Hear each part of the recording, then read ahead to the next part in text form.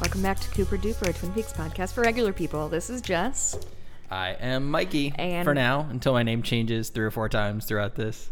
Yeah, boy. So we just watched Dune, and The 1984 David Lynch one, obviously. Correct. I figured they didn't think that we watched a movie that is not out yet. That is by a director that we are not talking about. But maybe. Okay. Mikey and I are so famous. We got an early edition, a critics screener. That's what they call them. And we watched that. Timothée Chalamet is also pretty old for that role, huh? I guess. I don't really know how old he's... I mean, the way they talk about him, they make it seem like... They call him a boy man at one point. The boy man is a really fun thing that I'm definitely going to bring onto my post-Dune life. Yeah. Like a boy man harassed me on Twitter today. That's great. I like that. So we watched it. It's kind of long. It's pretty confusing, but I also didn't think it was as bad as I thought it was going to be. It's not that long for a movie, especially nowadays. Everything It didn't feel pushing. long. Yeah, I mean, it feels long, but it didn't feel excessive to me. It felt like shit was happening throughout the thing. On the contrary, I thought it... I just have no idea what that shit was. I felt like I was so close to following it, and I really wanted it to be like a trilogy. It was simply too much shit. So this is the second time I've seen it. So it was better this time because it made more sense this time. Mm-hmm. But I will applaud your efforts in that you like at the opening titles and stuff like took pictures. I did. So that you can reference like which planets were which and which house was on what like at some point later in the movie, which did well for you for a little while. And you're like, see, I'm following this. And then I was just hang on because shit just like names start changing. Mm-hmm. Things just... all of a sudden they have different voices or they have like what the fuck is happening? The accent work like, was challenging. But just straight up different voices. And like I legitimately wonder from like a script standpoint, is all of that thought ADR? So I can actually tell you because is that after the fact or was that scripted that like we need to hear their thoughts all the time? Because it feels like it's like they put a screener out and people were like, no fucking idea what happened. And then they went back and did ADR and... Sort of. And that did happen. More specifically, David Lynch had a 3-hour movie in mind, and that's what he wrote a script for. Sure. And at that time, and this is all according to... Which is funny that he wrote a script for 3... Usually he writes a, like, 45-minute script and then makes it. You exactly. know what I mean? Like... and this is all sourcing from IMDb that I read like 20 minutes ago, so take that for what it's worth. But the studio was like, absolutely not. 2 hours 15 is the longest we will let you go, because it was a matter of how many times could they screen the movie in a movie theater. So if it's 3 hours, they only get 4 screenings a day instead of 6 or whatever.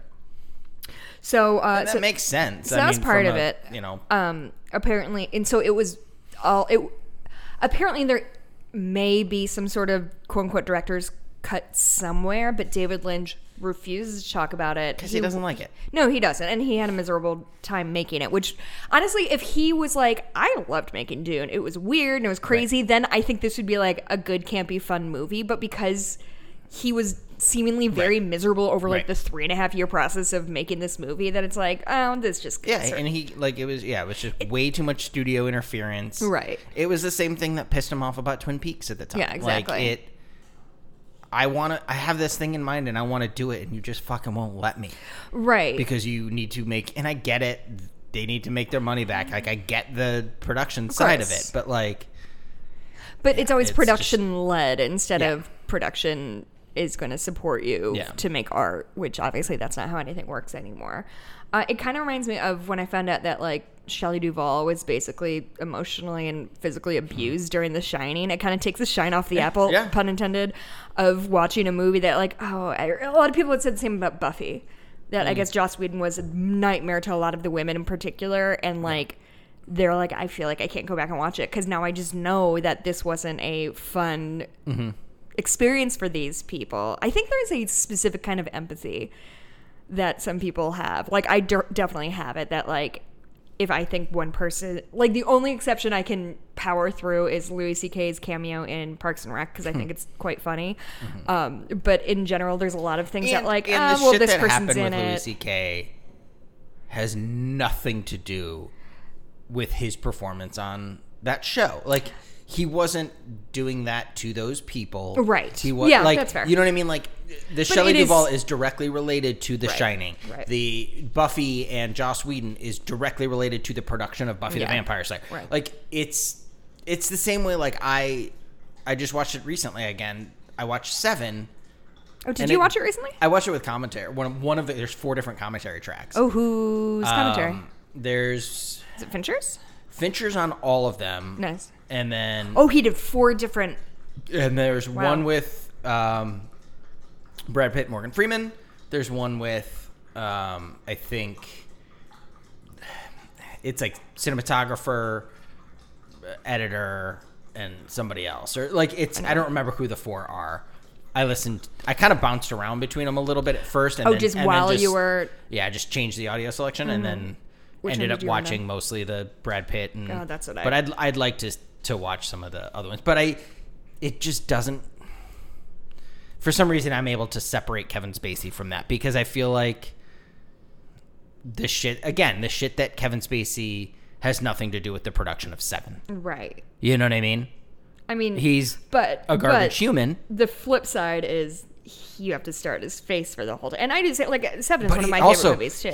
He's on screen for 6 minutes. Right. You know what I mean? Like, he's barely in it. Totally. And, like, I think the sort of separating the art from the artist is finally getting cracked open in a more sincere way in the last few years. Everything is a case-by-case basis, I think. Right. And I think... That's how everything in the world should be approached. I mean, more or less. That's a the irony blanket statement. The irony of saying everything is a case by case basis, and that's the rule for everything, is not lost on me. So I thought maybe because this is a pretty dense movie that it would be maybe not incredibly helpful to go through the plot, and Mikey heartily disagreed. Well, I feel like we can on learn the contrary, some things from it. Wants to learn more about how the plot goes. Before we get started, any standout performances for you? Performances? I mean... So I think my favorite part about this movie was a lot of the very big performances and like the big swings the actors took. I thought that was pretty fun. The problem with everybody is that it was hard to get on board for performances because I had no idea who they were or what their motivation was for most characters. Which you know makes what I mean? sense. I am very easily able to be like, that guy's doing some fun shit with his face. I'm not too concerned about whatever. He's doing big gestures or good acting or however you qualify good acting. Yeah. Well, and also the problem is, like, off the bat, I knew I was fucked because they give you immediately 4 planets, one of which also has a nickname. Right. One of which we don't ever fucking even see. Nope. Like, it doesn't... They take time to whatever... Gigatus Prime or whatever. Giggity. Yeah. Whatever that one... Getty Prime. And it never even makes an appearance, I don't think. Or it did and I missed it in some way. I honestly don't remember. I don't think it plays. Like, eliminate it. Like, that's the thing. I feel like there's so much... I've never read the book. Probably won't, ever. And... I feel like they tried to do so many nods to the book of like, oh, people who've read the book will understand what this change in eye color means or this change in... Yeah, they mentioned the eye color. They changed it, but why it goes back and forth, they don't really explain. Or like when and why it's... Because they say that the Freemans have it, but they don't say why other people would get it. Mm-hmm. Like, there's just things... Like, that was just an example I thought. But like, oh... whatever tool or why whatever happens, there's a lot of subtext I think that they like, oh, if you've read the book you understand what that means, but that was a nice nod to that. But for the most part I feel like you needed to cut out at least one entire storyline. I agree. I absolutely agree. I'm just trying to pull up it was so dancing all over the place. And then it was like, okay, as soon as you feel like you're starting to get in to a groove about something, and then it's like, oh, and by the way, she's also pregnant. And there's this other character. And like every scene was like a new fucking, like the first 40 minutes of the movie is new character, new character, new character, new character. I'm like, I haven't learned the fucking main characters yet. Like, this felt like, I think the reason at first I was and really I enjoyed it in spite of not necessarily always understanding what was going on, but I think that's just by virtue of like watching a lot of costume dramas and like Game of Thrones that have those sort of big moving set pieces around that you're like art direction is incredible. I loved the look of it. Yeah. It was so interesting and weird and that's all Lynch shit. Right. And that's but yeah, to circle back, the problem is I have 4 planets, one of which has 2 names, and then each of those planets has what's the 2 name? Arrakis, and then that's Dune. Oh, gotcha. Yeah. And so I have to keep, in theory, this is one of the first things I see. Okay, I have to keep 4 planets, and then they also give me the people who live on those planets. So that's 8 unfamiliar, not Englishy names. So in the first 5 minutes, exactly, just thrown at you. And I literally took a picture with my phone in hopes that it would help, and it did not. I mean, it started to. It did early on. Well, I mean, the problem is 5 minutes into the movie, I just asked you to pause, and I said, "Okay, this is." Yeah. I'm just going to regurgitate what I heard, and then. And that was accurate. It's just that was whatever 10 minutes into the movie at that point, and then more piled on, and more piled on, and more, and we're an hour and a half, 40 minutes into this movie, and they're still piling on new shit, new characters, new things, new places, and it's then just 2 hours into it, we get like. Flash forward, here's 2 years, and this is what happened, and the couple fell in love. Like, sorry, the point of movies is to show me like human relationships. Right, exactly. Like, I want to see that love build and not show don't tell. Okay, so the year 10191. Yeah, honestly, I felt the only true love story in this is between Cooper and Big Ed. Oh, I was thinking Cooper and his mom. Yeah, well, that too. Which, by the way, she's 14 years older than him. Really regular motherly age. Yeah. But I like the scene on top of the sandworm, like Big Ed and Cooper were ready to just start going at it. So many thoughts on Big Ed's performance in this. He did not want to be there. Oh, I disagree. Really? I thought he was taking such a big swing with this sort of like swarthy, but when it Lothario-ish. Like, he was doing like everything they tell you in acting class not to do, where he was just deadpan flat doing nothing until it was his line, and then he'd be like, bah! And like throw this big thing out. See, as a person with ADD, I only look at things that are moving, so I didn't notice that. Like, it was things like it to me. It like felt a raptor. Like there was one scene where they were flying or driving or in thing, and it was him and Cooper and Patrick Stewart, and Big Ed was doing nothing, deadpan, and then threw out some big line about like the likes of which God has never seen or whatever, some line, and it was so huge, and that delivery, and I just kept thinking like he's not doing like Patrick Stewart read the book, Kyle MacLachlan read the book. Yeah. They know where this all fits in, and they're playing into this thing. You do nothing ever. And he was like, "Yeah, I read my sides. Like, I'll be fine. I'll do it on the day." Did you read the show Bible? No. Doesn't matter. I'll do it on the day. Like I'll find the voice. It just felt like he just didn't care, and that's the vibe I got in a way that was glorious. And I amazing. Really enjoyed his performance. I loved it, and I think I just completely missed that he turned off when he wasn't actually. I mean, talking. It might be. I might be wrong, and that might be his like he just stoic has choice this, or whatever. Like, but weird, swaggery, like foppish kind of like Britishness about him that's so deeply different from Big Ed, and it made me so happy. So there were a few moments that I genuinely loved this movie, and like both ironically and unironically, like the end. I don't remember what happened, but I was just like frozen with my hands over my face because just things kept happening and I was just thrilled about them. I thought to myself at one point while watching this is that the problem with this is that I watched it as a grown adult. Okay. This feels like every fucking movie I loved when I was 9. Like the type of movies that like this makes no coherent sense. Mm-hmm. It's awful, but I love it because cool shit happens. Well, it was fun to watch this cool fight scene and this and you're not worried about like character development and like I didn't care story arcs. It was just and resolutions. A scene connected to the next scene, connected to the next scene. And there's cool shit in this scene and too. Everything that happens. Like I feel like that's how I watched. Like I used to love like Beastmaster and like all these like terrible movies that I just like. Yeah, cool shit happens in that. Like, that's why I loved, like, Star Wars, is that I didn't know... Because, again, if you would... Like, to me, it's like watching Star Wars for the first time now. Mm-hmm. Not good.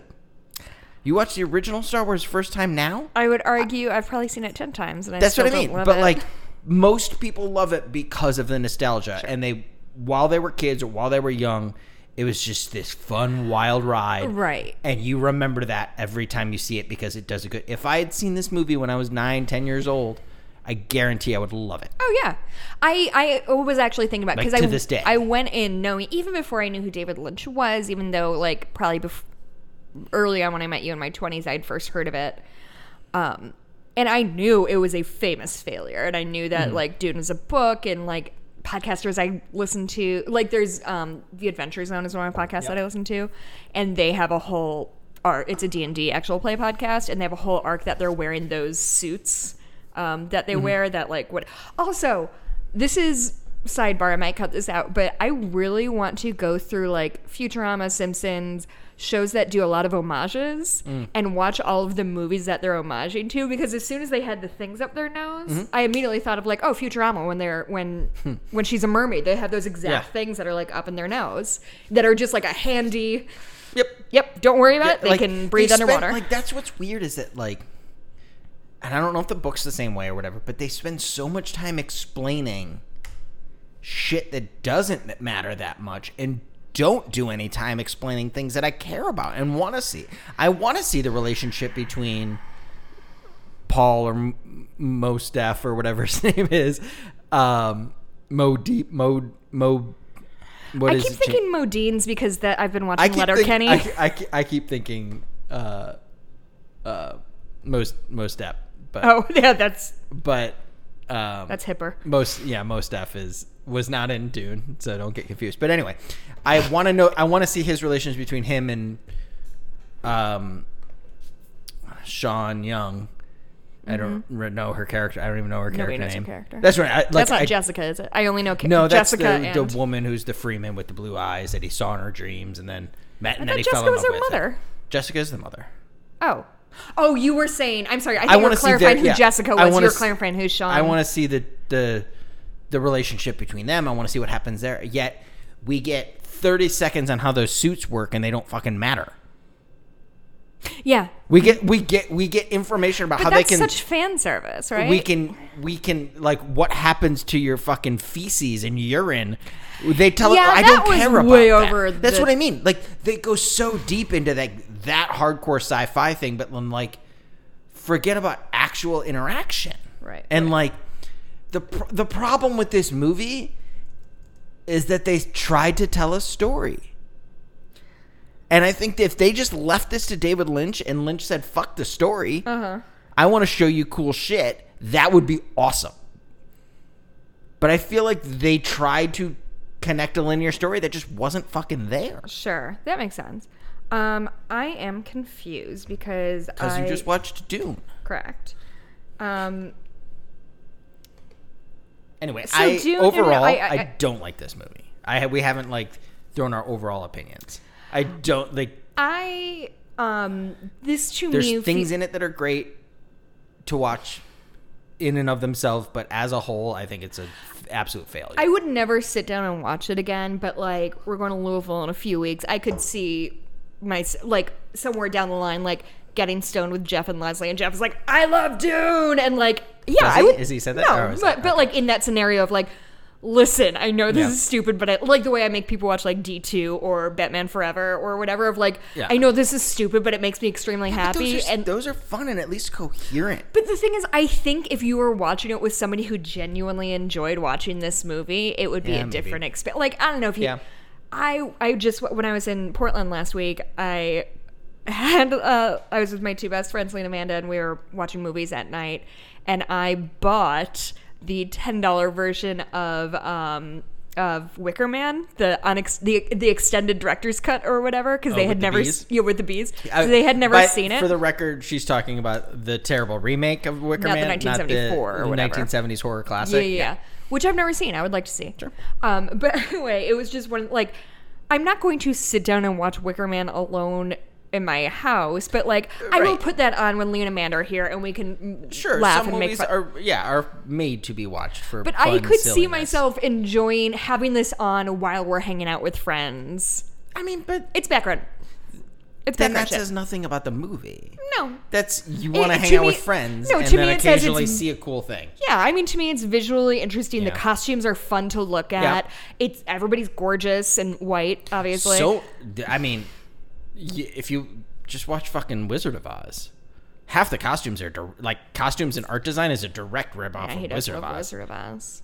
Like it's like all the green and like the way all the people on Harkonnen, like the Baron and Sting and all those, like, or all the big fat guys are like they move around like giant fucking munchkins. And everything's the big green walls and stuff. It looks... Oh, that's interesting. And it's like bright Technicolor green. Like it looks like fucking Oz. Yeah. Anyway, it just feels like I would watch this again if somebody wanted to watch it with me. I guess that's what I'm trying to say. Yeah. If somebody suggested it, the way you love to watch Cutting Edge. I love that movie. Yeah, because it's so dumb. But Starring Donna Hayward. Oh, yeah, okay, sorry. It took me a second to connect all of the Laura Flynn Boyle to Moira Kelly. Moira Kelly? That's... Okay, I'm just going to dig into this because otherwise we'll be here for the rest of our lives. We have to eat pizza. Okay, the year is 10191 AG, after Guild. After Guild? Mm-hmm. What the fuck is Guild? I'm not going to click on that link. Exactly. That way lies madness. Oh... The thing You're just going to read the one basic summary. You're not going to click every link into every... This is bullshit. I was looking it up. I'm getting... what's the word? Conflicting... Okay. Mm-hmm. So apparently Dune is only 412 pages. Oh. Which I'm... So what I think the drama I was going to bang this whole time... And it probably still stands, especially if you look at like how they adapted Game of Thrones, where one book became an entire season. Yeah. I assumed this was like a doorstopper. That's what I thought. 412 pages is longish. Kind of. Like I'm reading a YA novel and it's 300. That's what I mean. Like it's 300 is... But like I read a couple of the Outlander series, and like the second and third are like $1,000 each. And there's only one Dune book? There's Dune. So there is... The books are a series, and originally they're going to make a series of movies as well, but this lost money. But that's likely what's going to happen with the Denis Villeneuve one. I would assume. And I honestly, like, I have hope about this new movie. I think it could be a fun space opera. I think it's a very capable director. Comes out on my birthday. Oh, yay. Anyway, it's just interesting that I guess what I was thinking was like, you know, the later Harry Potter books, when they tried to adapt those, they just get too unwieldy and you have to lose plot lines, which obviously they did and should have done more of. And that's why it was a money grab, but that's also why they started doing like Mockingjay Part 1, Mockingjay Part 2 for the Hunger Games series. And could have been easily one movie. Yes, for sure. That Mockingjay Part 1 is weak sauce. Yeah. But all that's to say is the drama I was going to beat is like, I think he just tried to fit too much in here because he wanted to honor the book, but it's just simply too much plot, which it still could be, even at 400 pages. What I'm curious about is like, I know there was a lot of studio involvement and studio interjection. I want to know what the studio notes were. You know what I mean? Like, what, like, was the amount of story we got because David Lynch was inhibited, or is the amount of story we got because David Lynch was allowed some freedom. You know what I mean? Like, did David Lynch want to tell a non-linear story that was all over the fucking place? And the studio was like, no, you have to tell the story truer to the book. Or was it the other way around? Like, David Lynch was trying to be true to the book, and the studio was like, no, you don't include there's so much, or add, like, I don't know. I'm curious about where, because you can tell this isn't a solidified vision. Mm-hmm. It's not cohesive. Exactly. And I think there is lots of blame to go around, and I think David Lynch, by his own admission, probably takes on some of that blame. And I think that has to do, from interviews I've read with him talking, obviously he doesn't talk about it much, but he just felt like he did not own the project in the way he needed to. It was his first time with a big studio, which he clearly was not prepared for. So, like, what he needed to do was, he believe them when they said, sat around and did everything he wanted with Eraserhead for 7 years. Right, you exactly. know what I mean? Like, but what he should have done, I think probably the biggest, if you can point to one failing in this movie that, like, sort of broke the camel's back, is that it sounds to me like David Lynch called their bluff when they said it needs to be 2 hours and 15 minutes. And he was like, I can't do that. I'm not going to do that. And then they're going to see my 3-hour cut and realize, of course, it can't be shorter. Yeah. And so he gave himself no, like, exit strategy of if the studios do, in fact, believe this cannot be. I've also always kind of gotten the impression or the idea that David Lynch, like myself, tend to, in a childish-like way, be like, fine, fuck you, I don't care. When you try to do something and you got this grand idea and you want to do it and this is how I'm going to do it, and they say, no, you can't do it like that. Yeah, but watch this, but look at this, look how great it is. Yeah, you're right, I love it. Can't do that, we can't. Fine, fuck you, I don't care how it is. What, you're like that? I've never. Right, but like, I feel like that's the type, and you kind of, fine, fuck you, I check out. Mm-hmm. You know, I would wager that he also has a similar resistance to being told to do things. Sure. Like, just a sort of a contrariness. Especially relating to what's in his head. Sure, and whatever. Of course. But the thing that's strange, and like, he wrote the screenplay. So, or at least got credited for it. He did. Go ahead, and I'm gonna. What I'm curious about is, like, it's not like, oh, I'm so true to this idea. It's not Twin Peaks, that him and Mark Frost built this world, and you the studio can't come in and fuck this up. It's not Eraserhead. I created this world. You can't come in and tell me what to do. He's adapting someone else's world, his story, his novel, in Frank Herbert's book. To be that connected that you would have resistance to, you know, being told anything is interesting for David Lynch, because it isn't a pride thing like it is for me when I get angry about whatever, you know. It's like, well, this is what I wanted, fuck you. I don't think it's a pride thing, or if it is, it's a strange misdirected pride thing, because he didn't create it. You know what I mean? He wants to put his vision, like, it seems like, oh, I read the book and I saw all this in my mind and I want to put that on screen. But you're still telling someone else's story. Yeah, and this is... Okay, so The Elephant Man, he wrote this... Did he write the script for? He co-wrote the script? Yeah. Or he got, like, I think there's 3 screenplay credits. Do you know off the top of your dome, is this his... No, he worked on the script for this anyway. So this isn't his first adapted screenplay. It's his last, though, is it not? No. What else has he adapted? He worked with Barry Gifford for Wild at Heart. And worked for Barry Gifford? With Barry Gifford Barry Gifford wrote Sailor and Lula. I think that's what it was called. I'm looking it up, don't worry. Initially. It was a novel that Barry Gifford wrote, but it ended up being Wild Sailor at Heart. and Lula, yeah. It ended up being Wild at Heart. And they worked on it together. I didn't realize that was an adaptation. Yeah. Interessante. That's cool. Yeah. But that's essentially just adapted from a novel. But it's also adapted with Barry Gifford, who wrote Sailor and Lula. So it's not like it's this piece of art material or whatever exists, I'm going to do my version of it. It's, you know, Barry Gifford wrote this thing, let's work on this together. So Barry Gifford is the credited writer for both Wild at Heart and Lost Highway. Is it Lost Highway too? That's what I was curious about. I couldn't remember if it was one, the other, or both. City of Ghosts sounds familiar. Is another thing he wrote. City of Ghosts 2002. Matt Dillon travels to Cambodia, also on the run from law enforcement in the U.S. to collect his share. No, that sounds boring. I don't know that. They really lost me at Matt Dillon.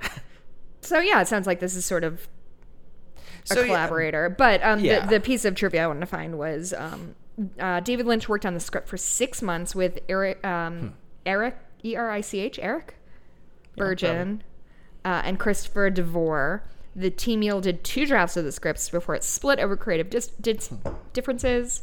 Lynch subsequently worked on 5 more drafts. So, yeah, it's I don't know.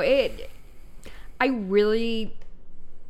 wish you liked it, because I think this would be a more fun. And this is not me criticizing you, but like, I think this could be a fun, like, because before we did this, we did at the beginning of quarantine, we started doing movies from my other podcast, Friendly Atheists, on the bonus feed. We would do movies about people being stuck together, because that was the whole thing, is we're stuck together in this house and have been for, I think, my whole life.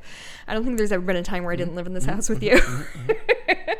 But that kind of thing, like we watched House on Haunted Hill, the 1999 version or whatever it was, and which you hated and I loved. But like those like fun bad movies that are like fun to chat about. Sure. This just feels like, oh, we're gonna slog through honestly, it. Honestly, I think the one thing that separates it from me is that it is coming from David Lynch, an elite director that I absolutely love and respect.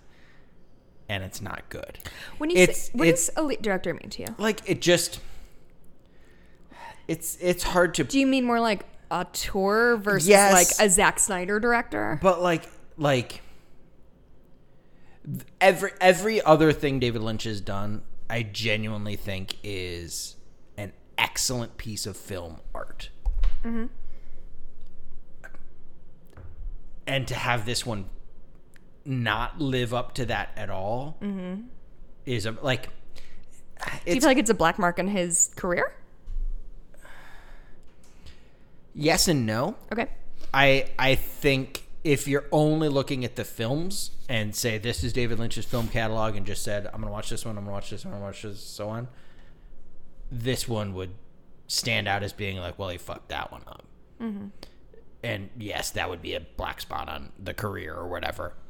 But I think this was an incredibly important film for him to learn who he is as a director and what he wants to do. And what he won't do. And what I won't do and what I need to do to get out my art. Because after this, he turns around and makes Blue Velvet, which is iconic David Lynch. And it's...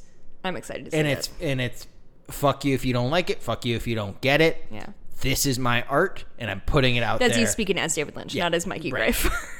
But also fuck you if you don't get it. Fuck you if you don't like it.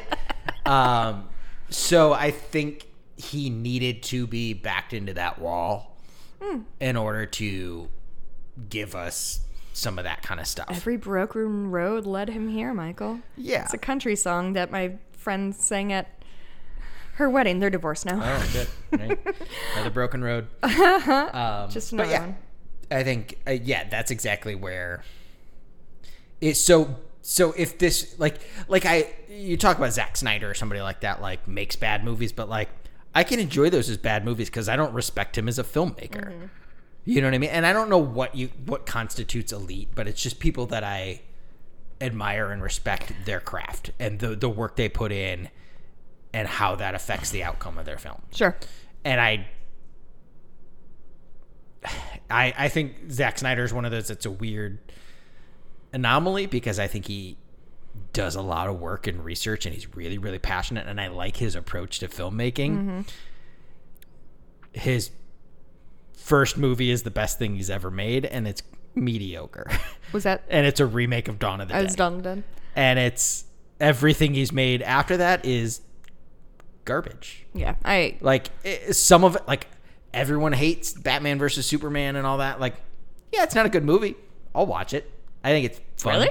Batman's it's fine.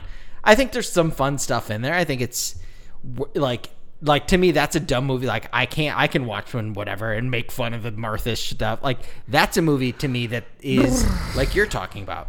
Meanwhile, that's so funny because Meanwhile, the new Snyder Cut Justice League, I think, is one of the worst things that's ever been made.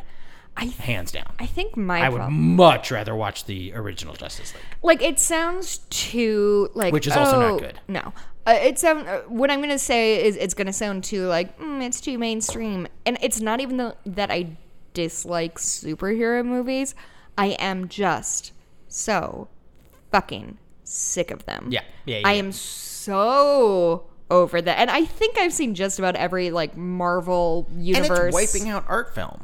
That's the other thing is like, can we talk about literally anything else besides these same 10 actors? You've got a theater that like, oh, this is a big theater. They got 18 screens or whatever. 16, well, 12 of them are in the new fucking Avengers movie, and then which like I don't think is necessarily good or bad on its face. Like I'm pro populist entertainment. I don't think everything needs to be whatever, but like it is just such a money grab of like, Iron Man 1 made a shit ton of money. Good news. We're going to do literally 20 more of these. Well, and the hard part, too, is that we're at a, like, stage where independent film production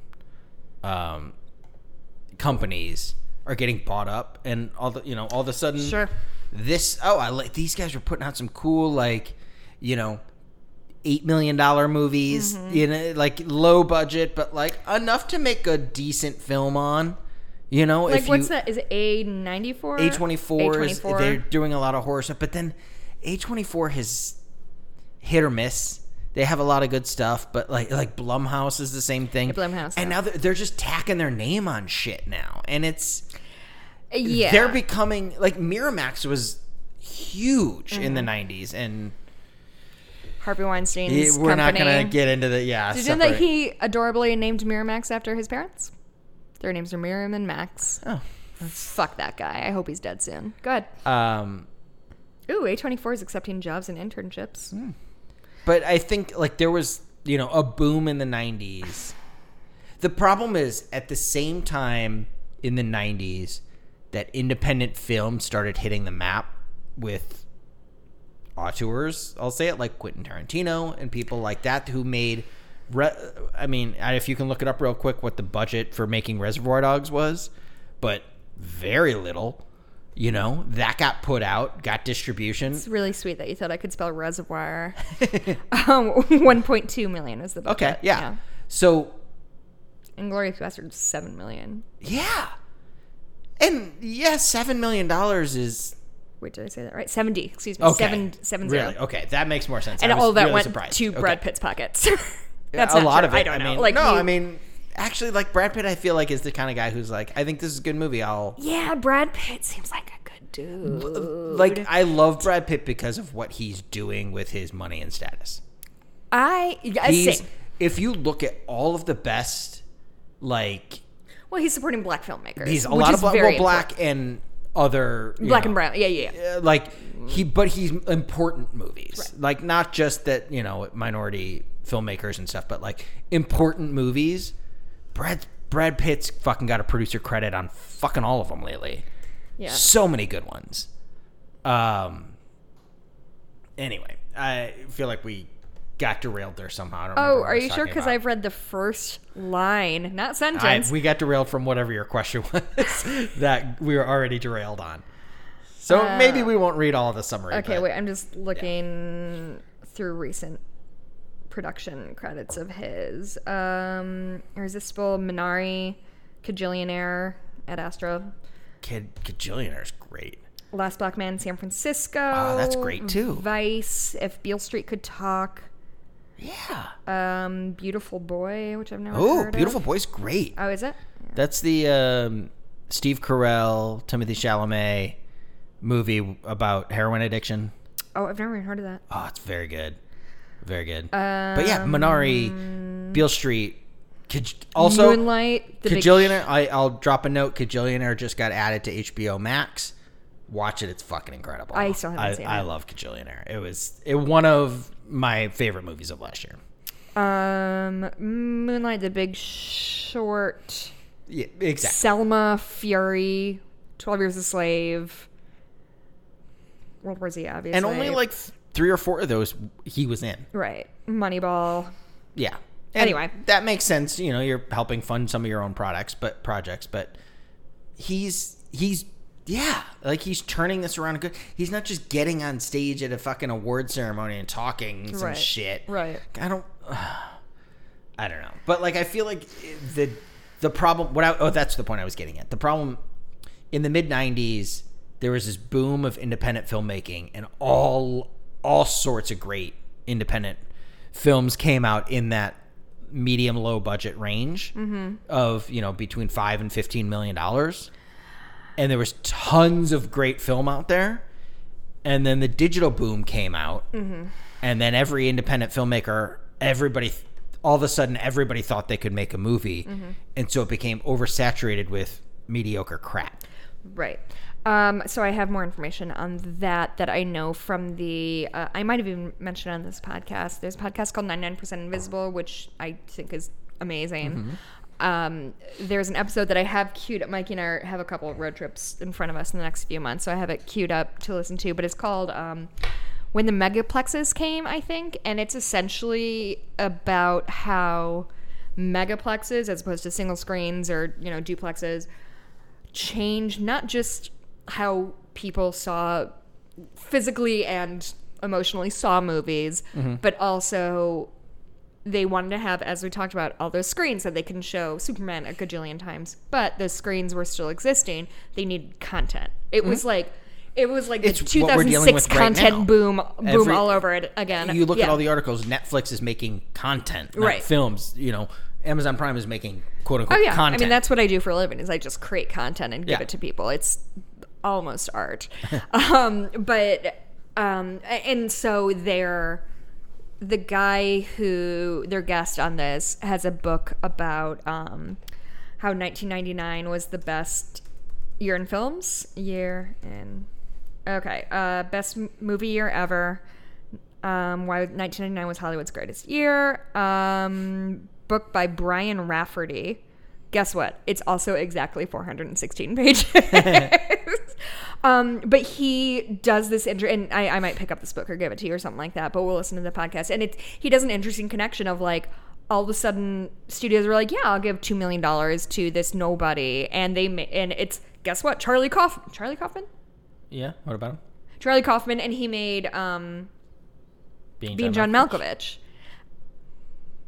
Who's the other famous? Andy Kaufman. I get those mixed up. Charlie Kaufman wrote Being John Malkovich. Right. No, I understand. I just wanted to make sure I didn't get those names mixed up. By the way, speaking of Charlie Kaufman, just read the book Thinking of Ending Things, and it's... Not Steve. Did I say Steve Jones? Spike Jones. I don't think you said either. I said Charlie Kaufman wrote John Malkovich, Spike Jones directed it, but I think I said Steve Jones, and I just realized I don't know why I said that. Yeah, Spike and Steve are really... I was thinking is Steve James, who's the documentary. Anyway, we're pretty good at this podcasting thing. But what I was getting at more so too was like it was you can almost pinpoint it down specifically to Blair Witch Project being a nothing to make movie and made millions, and that's all profit. And so production studios everywhere were popping up being like, we can do that. Right. We can, and now digital is everywhere. Yeah, we'll make a bunch of digital fucking movies, and then it just flooded the market with garbage. So then it separated the big Disney productions and shit, and then occasionally you get some good independent digital films and stuff, but like, and now digital's more and more and more common. It's, you know, rare to have a filmmaker making film, but it's interesting because it's... How do you feel about that? About, we flooded the market with mediocre art?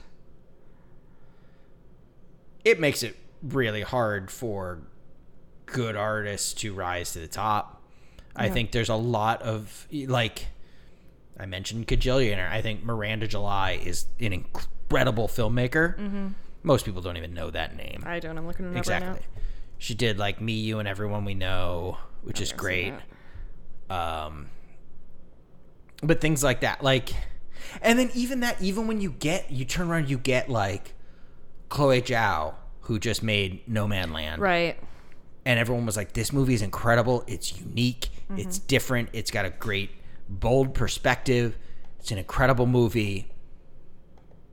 Now she's going to make a Marvel movie. Mm-hmm. And yeah, she'll bring some of those sensibilities, but it's still owned, operated, and run by Kevin fucking Feige. Mm-hmm. And she's going to be inhibited. And she's not going to turn down that fucking money and shit. I mean, you don't know. She could, but she's making a new fucking Marvel movie, and it's... Oh, she actually is. She's making. I'm sorry. I thought you were saying hypothetically. No, she made No Man Land, won a fucking Academy Award. It's an incredible movie, and now her next project is Eternals, which is an MCU movie. And it's a movie. I thought it was a show. It doesn't matter. But it's just so like when you do finally get a good filmmaker to break out of the pack because they've just got strong visions and ideas and concepts and everything, they get swept up by the big boys. Mm-hmm. So you never have that reign you had in the 90s of like Quentin Tarantino and Kevin Smith and Spike Jonze. Yeah, all these great, young, unique, different, edgy filmmakers. Mm-hmm. They're gone because it's either everyone who thinks they can do it, or they get swept up by Disney or whatever. And I think specifically, what's her name? The director who directed the one where just Chloe Zhao. Chloe Zhao. It also is an interesting complication, I'll call it, that she's a woman of color, and the MCU is famously fairly white and male. And that's the problem too, is that I feel like it almost adds to it because it seems less like they're even. There was famously a thing a little while back, but it seems like they brought her on board less for her capabilities and more for the fact that she is a woman of color. Woman of color, yeah. And but she's been successful, so we're safe to bring her on. Mm-hmm. But they like there was a quote somebody was talking about where Kevin Feige, who's like the producer of all the MCU and oversees all of it, showed some dailies or whatever from Eternals to studio heads or whatever. And he was like, that's all she did. This is all in camera. That look, none of that is CGI. Like, so befuddled by the fact that like filmmakers know how to film shit. Yeah. It's just, yeah. I'm getting really, really tired of CGI in general. Like, clean things up, make, Chris Nolan is going to, flip a fucking semi-truck on LaSalle Drive or whatever. Wacker. Yeah. And, remove the cables in post, but like, you did the thing, That shit's cool to watch. And you can tell. You can tell when something is on film and when they're on digital. Mm-hmm. And granted, or Lynch works in digital and will never go back to film and loves it. Mm-hmm. And I think he's doing really interesting shit with the digital. Mm-hmm. The problem is people are just using it as a cheap alternative. And I don't think they're not doing what you could or would. Like, you're not, it's make another take. Instead of like, you know what? And Can I make a comparison? You're losing specialties like a director of photography who's there's that moment when they film a scene and the director's like, I like the performances I got. Looks at the fucking director of photography and says, did you get it? Did we get it? Mm-hmm. And he's got to say yes or no. Mm-hmm. And if it's on film, they don't know. Mm-hmm. He's got to say, I have faith in my crew and my guy, and like, yes, we got it. This is it. We can move on. Instead, it's just like, let's do another one for safety. And it ruins that like importance of certain roles. Mm-hmm. I don't know. What were you were? I mean, my brain works almost exclusively in metaphor, and what the CG thing makes me think of is like when I was younger and I was learning how to use makeup and you use concealer, like I have a zit here, so I would put concealer on it. And when I was 13 or whatever, I was like, I should just put concealer on my whole face. It's the fucking Instagram filters that people are putting on their things but that seems to be like CG instead of like, oh, I'm going to touch up some things or like purposefully create a look for myself versus like, well, if my whole face is the same color, that's the best possible face, right? Like, and it just loses any artistic merit. I don't remember if it's Justice League or Batman Superman, one of those where it's Henry Cavill talking to Amy Adams in a cornfield. And the cornfield is entirely CGI. And obviously CGI. You can't fucking find a cornfield somewhere to shoot this scene. It's not even like you have to like, oh, well, we kind of had to shut down Times Square. Illinois. We have corn everywhere. They did film in Illinois. That's where the house, the townhouse is. Yeah. It's in southern Illinois. Like, the shit is available to you. They like the default is CGI now, and then if we have to do something practical, we will. Or if we can do it, and cheaply. I hate it. So if you're that, I hate. Can you put yourself in Zack Snyder's? What? Spit my fucking beer out. At what? Am I snack Snyder? I said Zack Snyder. Zack Snyder. Yep. Zack Snyder. So put yourself in Zack Snyder's shoes. Obviously, you have different artistic sensibilities, so like don't get too lost in the bit. But if you're Zack Snyder and you're pro CGI, or David Lynch and you're pro CGI, what are you saying? I am willing to use CGI for this cornfield and have it look a little shitty and like a little chintzy and a little fake, so I can spend my money doing this, or I can spend my time doing this. What do you think that answer is? They're not. It's not a, this is our budget, we want to cut corners on this budget so we can use it elsewhere. It's, let's shrink the budget as much as we can so that we can make as much profit. It's all capitalism. It's not redistribution of wealth. Yeah. It's just all, if we can make, like, if we shot this all practically and did all this would be a $300 million movie. Mm-hmm. We do it on CG, it's a $100 million movie. All of a sudden, we just made $200 million. Right, just off the top. You know, like, that's the problem with it. It's not an integrity move, or it's not a move this so that we can get this actor that we really think is great for the role, or anything like that. It's simply, if it's cheaper to make, cheaper's better. Because the new whatever Marvel movie, a new Disney movie is always going to make a boatload of money, right? Regardless of whatever. So they're going to get their money back, and then all it does is increase the, return on investment gap. Sure. Yeah. No, and I get it for. I remember when I learned, there's a lot of like TV shows that fake city streets or whatever, and like that makes sense because they're putting out 20 episodes a year. Sure.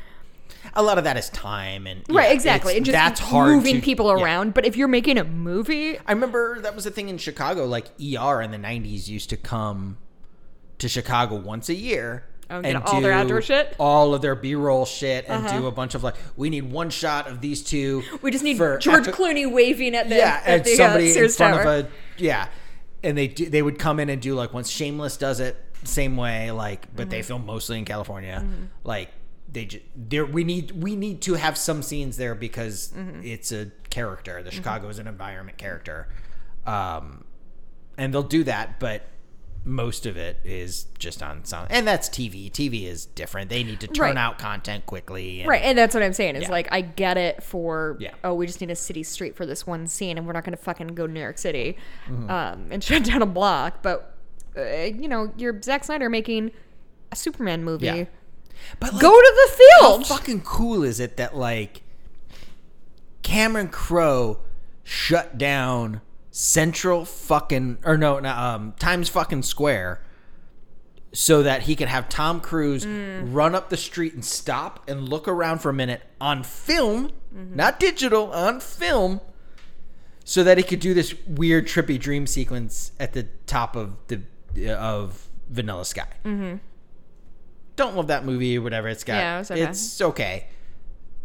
But the fact that this all like that scene is amazing, and you can feel it. Exactly. Like, there's a feel to film. There's a feel to practicality that just isn't there with digital and CGI. And it's I don't hate filming digital versus filming film as much. I prefer film, and when you can see someone, the difference is usually like the person who films in film still is also a purist in other areas. Sure. So it trickles down. The film that looks good necessarily. Right. It's the fact that it trickles down into all sorts of minute details that some of which you can identify and some of which are just there and you can't pick up on it, but you just kind of know it. You know. Yeah. I wonder if. So my big problem with CGI, and I'm going to talk about the 2019 version of Cats for some reason, which Mikey has watched with me. That is. I think that's peak CGI. Yes. I think it doesn't. That's the best CGI you're ever gonna get. Nothing is wrong in that movie. All of it. It might as well have been practical and on film because you can't tell. Jessica, I'm being sarcastic. Will you fill up my wine more when you get more beer? So my main problem. So okay, background. I don't know if I've talked about Cats before on this. But Cats is genuinely, not ironically, one of my favorite musicals. I've seen the 1999 DVD version 12 million times approximately.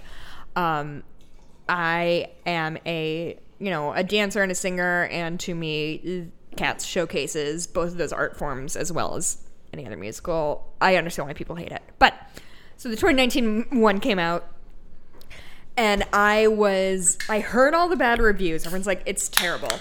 Very dope, Mikey. Just crack that beer right in the mic. Oh, it looks like you were like... Yeah. Everyone said, oh my God, it's so bad. And I was like, well, everybody thinks Cats is bad. It's the most successful... For a long time, it was one of the most successful shows on Broadway, so it can't be that bad, all right? A little bit of that is irony, though, right? A little bit of it is like, this show is insane, you gotta go see it. Right? I think Broadway is too expensive for irony. Except, no, redo that. Spider-Man Turn Off the Dark was famously an ironically or erotic thing to watch. Yeah. No, I don't think. I think genuinely it was a show that people who didn't like or get musical theater could sit for 2 hours and watch a show. It's very much like a review show from the 1920s. And it was the 80s. It was the 80s. Everyone was on coke. That's what I mean. So everyone was like, fucking great. So the new one came out, and I was like, oh, everybody's saying it's bad. But, like, just you have to accept that there is no plot here. You just have to accept you're going to listen to a series of songs and watch some fun dances of some very talented people and enjoy yourself for 2 hours and then go home and you won't have learned a lesson. Except for, Touch Grisabella, which I think everybody learned, obviously. You did. All the time. So I saw Cats 2019, and boy, what a trash heap that movie is. I've seen it probably 5 times. What's the take on Toby Hooper? No. Tom Hooper. Tom Hooper. Who's Toby Hooper? Is it just like a guy you went to junior high with? Toby Hooper is the guy who made Texas Chainsaw Massacre. I can't. I'm mixing up my names today. Yeah, I don't know why. Maybe because you're drinking beer instead of wine. It's really screwing up your... But I'm like, like when I said Steve Jones. Anyway. Not Toby Hooper. Because this isn't... The new Cats isn't the same person who did the original Texas Chainsaw Massacre, correct? Correct. Okay, just wanted to make sure. But are people... Because Tom Hooper did Les Mis, right? Mm-hmm. The movie version Les Mis, and Chicago? No. Just that? There was another big musical movie adaptation he did, right? I think those were his 2 main ones. I thought there was another one. And are people in the musical community receptive of it? Like, this guy is good, and this movie was The Dune, or was it like nobody likes Tom Hooper anyway? He's Zack Snyder. Okay, I'm so glad you asked me this. Okay. Because guess what? I have a lot of thoughts on Tom Hooper. But are your thoughts communal thoughts or just okay, I want to be clear that like I said, I was a singer dancer. I was in like college and shit like that. I am not a professional on any stretch. As far as I can see, Mikey, those were his only 2 what's it called? I thought he had another one, but I guess he did like John Adams, King's Speech, The Danish Girl. Okay. Anyway, so can I just like do this for 5 minutes and just talk to you about the difference between Les Mis and Cats? Because it's really all I've ever wanted to do. Oh my god, I'm so excited. Okay, so we've said very little about Dune. I don't care. This is honestly, we'll tell the story and we'll jump back into some semblance of Dune. We definitely won't get sidetracked after my story. Okay, so while Les Mis did work on a lot of levels, I would argue most levels, I think it was a successful film overall. Tom Hooper's choices that he made somewhat worked in Les Mis, and then he moved those choices through to Cats, and they desperately didn't work. For example, for Les Mis, generally when what's his face? Hugh Jackman. Wolverine. For some reason the guy next to me on my flight out to Portland was watching The Greatest Showman, and I was like, I just wanted to be like, this is bad, right? But he seemed to enjoy it, so I didn't want to ruin it for him. And I was cross-stitching, and I felt bad that I was constantly like doing this to him when I was that didn't work on a podcast. I was sewing, and so like my hand would get near him, and anyway. But he was watching that, and I just kept sneaking glances. It was great. So what he did with Hugh Jackman is that gave him sometimes a piano, but he would do a live piano accompaniment. I know that was the big thing about it, is that they did live recording of their singing.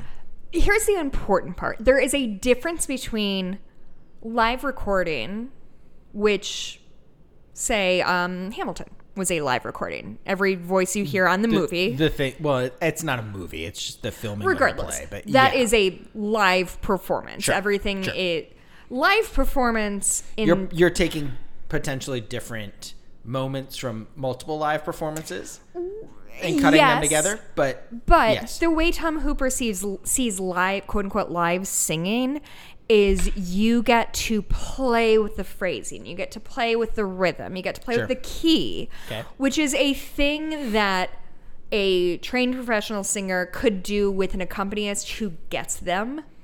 And they've been doing this for a long time. What you can't do is just start singing a song in a key that you've seems to have picked at random, sing the whole thing, and then 5 months later, ask a full orchestra to follow Hugh Jackman's vocals along. Oh, so they recorded the live singing on the set. I know that. Okay.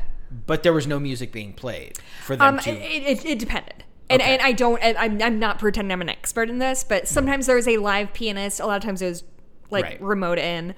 But so essentially, when Hugh Jackman has an interview that he talks about this. So there's a song in Les Mis that's sort of his soliloquy, and he says, "What have I done, sweet Jesus? What have I done? Become a thief in the night? Become something in the night? Become a thief on the run?" Mm-hmm.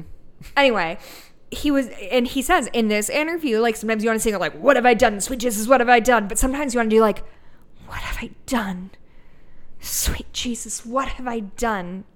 Become a thief in the night, become a something on the run." And like, that's fine, except for then a conductor has to watch his live vocal performance with no rhythm to it and make his team of 20 or 40 or 80 professional musicians follow along. And that's just not how it works. Yeah. That's not how it works. That's not how it works when you're a dancer, and it's not how it works when you're a singer. Your conductor is your leader. Right? So, and a vocalist is part of the orchestra. Correct. They're not, I mean, obviously they're quote unquote star in a lot of ways, but like they should still be following the little fucking stick boy has. You know why? Because there's 80 other people in the cast and the crew who need to play and sing along with you, and you can't just make shit up, because that's not how live music works. It works when there's 4 guys on a stage playing punk. It does not work when you have a 60-piece orchestra like the fucking London Symphony We got Orchestra. 3 chords. Yeah, exactly. You guys, if you're on C, G, or D, you're fine. That was a music joke. Nailed it. Okay, so do you understand? I mean, what the live singing meant to I Les know Mis? very little about music and music theory. Right, but I'm trying to make it pretty plain clothes. I understand that there's a difficulty that he created that didn't need to be there because what's the advantage? A quote unquote natural performance, which is listen. They did it in Moulin Rouge. They sang a lot of shit live, but they had an earpiece and had the fucking soundtrack playing in their ears, and they're singing along with their fucking selves, because that way they can stay on key and stay on tempo and keep it up. So the reason Tom Hooper got away with it in Les Mis is because Les Mis is it's more of an opera than anything else. Mm-hmm. It is. And you can see, and it works really well when he does group scenes, because they can't do that. They can't let Hugh Jackman just like really play with the melody. You need to They're stay essentially in sync. an orchestra. Exactly. They're a vocal orchestra. Exactly. So that helped those, at the end of the days, those really tied it together, and they were great, and they were gritty. And why are you smirking at me? You just talked about the big group performance, and all I can think of now is the Key and Peele sketch. Oh, yeah. No, it's very good. I thought you were just smiling because you really enjoyed me talking about something I was passionate about. The Key and Peele. You didn't even let me finish my thing. It was fine. The Key and Peele are very funny. So, the reason that worked is because there's a lot of solos. It's cut together in a lot of ways. It's a lot of overlaying tracks. So, when you have counterpoint, so things like... God, I cannot think of any song names right now, but the Valjean and Javert... the first time they meet over Fantine's deathbed, they do this counterpoint thing, which means they're singing two different melodies that link together. Mm-hmm. So you can get away a little bit more with that, right? Like, I can kind of play with my melody, but as long as we say Javert at the same time, like, the effect is working. Mm-hmm. And that works. And also, Les Mis takes place in, like, 18th century France. God, I hope it's 18th century. It's a gritty story by its nature. Mm-hmm. It's about poor, destitute, miserable people. So you kind of get a true-to-life version. I thought Les Mis was a really faithful adaptation because it felt like he was trying to dig into, like, what the original novel, which I've also read, was about, right? Yeah. So that's why that worked. Yeah. However, you come to Cats.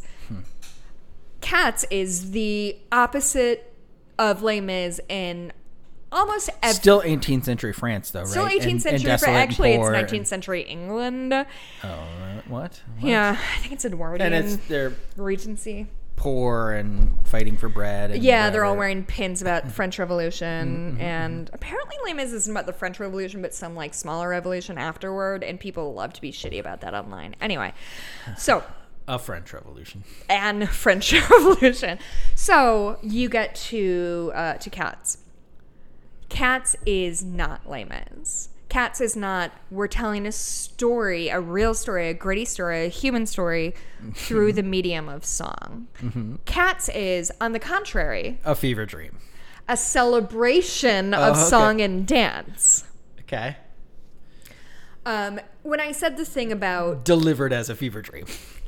When I said the thing about everybody has to follow the conductor, it comes from my ballet days. Is it like following a laser pointer? Like yeah, I'm like a cat in my tutu. Like, yeah! No, I never wear a tutu. No matter how I've trained, no matter how I've learned this dance, the conductor is my guide. And if he's doing it halftime, you've seen that thing you do. If somebody does it in a different tempo, there's one person who makes that choice, and everybody just has to keep up. I couldn't place the scene you were talking about. But do you remember now? Yeah. So they used to do... It's too slow! It was too slow! It's too fast! It's too fast! And so the drummer starts playing it double time. Yep. And... It was good. I like that one. Oh, it's a great movie. Yeah. But that's another example of, like, one person is the driver. Is it the drummer? Is it the conductor? Is it whatever? Mm-hmm. So, Cats The problem is the... One now the delivery is that the one person who's the driver is allowed freedom to do whatever the fuck they want. Yeah, they don't believe in lanes or or highway directions. Yeah, exactly. So when you come to Cats, Cats is a dance-driven show. Mm-hmm. Its primary thing is to showcase dance. Secondary is song. Is my opinion. Right. So Taylor Swift. Because nothing says dance like Taylor Swift, Judi Honestly, Dench, I personally Ian McKellen, love both Idris Elba and Taylor Swift as just like general human beings. I think Taylor Swift is like problematic in some ways, but I think she writes pop songs like nobody in a generation. Does she write her own song? I don't know. Oh yeah. Does She's famous. Good. Like she started as a songwriter when she was like 16 or whatever. And she's a fine singer. She's not a great singer. She's a fine singer. So that's when she's live. She's a little garbage. But she is not a dancer. I would say aggressively not a dancer is the thing. She's lanky and awkward.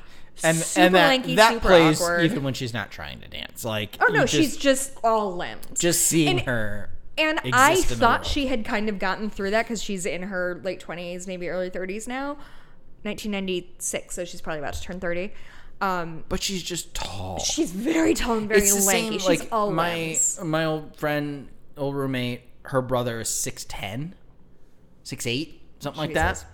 It's irresponsible. And every time it's like his problem was like in high school and stuff, he'd get picked for the basketball team, and he was horrible at it because he's just too fucking tall. I can't control these limbs, so like they keep trying to like recruit me for the basketball team, but I can't play basketball. I'm gangly and awkward, and I'm not good at this. Yeah. So her thing is, she and Idris Elba were paired up, and while they are both very talented at the things they do, they were both extraordinarily bad at this particular thing. Mm-hmm. So I mean, I think Cats was a failure on virtually every front, and I can't say this enough. I've seen it probably 5 or 6 times. So anyway, so back to the music. So when we get to Cats, when you add in choreography, and not just the kind of choreography that they do in Les Mis, that it's like stand here and cross stage here, which can be, it's meant to look quote unquote natural. Cats is a dance show. Yeah. So you know what's really important to dance? Dancing? I don't know where you want me to go with this. Rhythm. Is that right? Yeah, someone say it's pretty foundational to both music and dance. Huh. So when you're watching... You know what else is important? Tell me. Spice. Gotta have spice. I'm not done telling my thing. We can't go back to Dune yet. I'm not done with my thing. No spice. No spices. Sporty spice? Baby spice? Didn't spice kind of look like seasoning salt? Let's talk about rhythm and dancing. Rhythm is going to get you. Let's go. Well, okay. So essentially, what you see, so the scene I'm thinking, and I also want to say, I'm going to link it in the notes, but there's a YouTube review of it from a musician, who I'm kind of cribbing a lot of this from, but he did a very good job of like putting the flaws into words. And he had those interviews with Tom Hooper, and Australian guy, which I think were maybe just off. We're going to start a new podcast after this called Hooper Duper, where we only talk about Tom Hooper movies. I thought you were going to want to start a new podcast called, what's that guy's name? No. Where's he from? Hooper Duper, and we only watch Tom Hooper movies. And then we'll maybe branch out into Toby Hooper movies. Is he the guy from... He's the guy we just talked about who did Texas Chainsaw Massacre. Oh, yeah, I remember him now. So essentially, it just comes down to... it's all the same thing. You cannot sculpt an orchestra around a vocalist. That's just simply not how music works. It's not like music, like when you're writing music and lyrics and some people come with a melody and then the lyrics fill in or vice versa. Mm-hmm. It is not that. Those two things have to be like fucking locked, and everybody on stage has to be on the same level. And you're not talking about a 3, 4, 5 piece band. You're talking about 25%. Yeah. And then when you add dance onto that, all of a sudden, the thing is, if I sing a song differently every time, how do you find the rhythm in that? The thing too is like even beyond like what do you rehearse to? The technical aspect of the rhythm and stuff. I feel like when I watched 2019 Cats, it wasn't even dancing. Oh, actually, that's... It's like running around in like a weird CGI space where they would like slide across it, and it's dance adjacent. Yes. But it wasn't like dance. Like there's a couple of scenes where there was like a big Skimbleshanks is the only successful There's a couple of dance, remembers, but like I feel like it's them like jumping on a counter and then they jump to the table. I'm like, that's and the dance size adjacent. Is fucked. Yeah.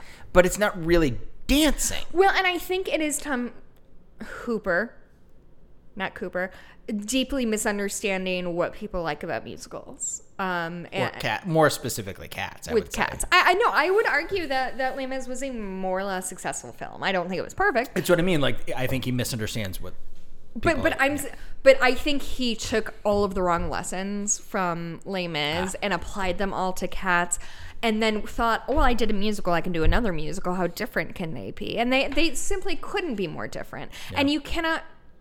And so it's a few things. It's the music, the way he does it. In this video, they use Jenny Any Dots as sort of the example of how Rebel Wilson just sort of plays with the melody, which is fun if she's doing like a stage cabaret and like fucking around.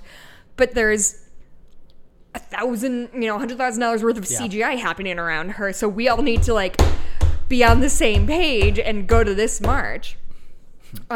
So part of that is so that's part of why I think it failed. The other thing, thank you, Mikey, for bringing me back on track, so we can definitely get back to Dune in a second, is that Tom Hooper does not know how to film dance. Sure. Filming dance is not easy.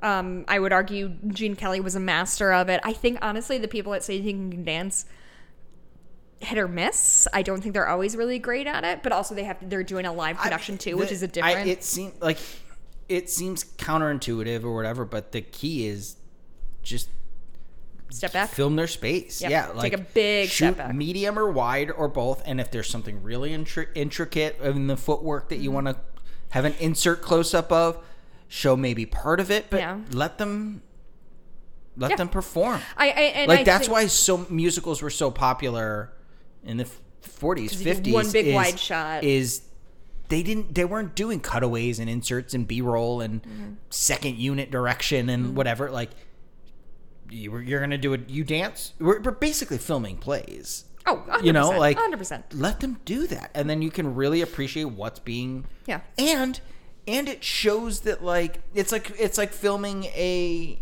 fight scene, a good choreographed fight scene. Like, if you show some big wide shot or like steady cam shot that these people are doing it, then you realize like, oh shit, this is cool. These people are doing this, rather than the like rapid cut, where you're insert, boom, fist, boom, foot, knee, and they can easily swap in, and they just swap in everything. You can't really tell what's happening, but they're fighting. Is it stunt doubles? Is it whatever? Yeah, and they just cut in all that stuff and you can't really tell what's happening. It's so much cooler if you can shoot those things wide and let the action play out in front of you. Yeah, off the top of my head, you Daredevil see moments did a great job with even in Dune, there's a moment when Kyle MacLachlan is fighting the robot thing, like the training robot or whatever.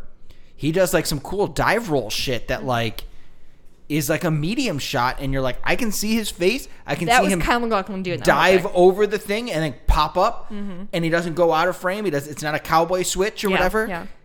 Kyle MacLachlan is doing that. Right. Awesome. Yeah, I love seeing that shit.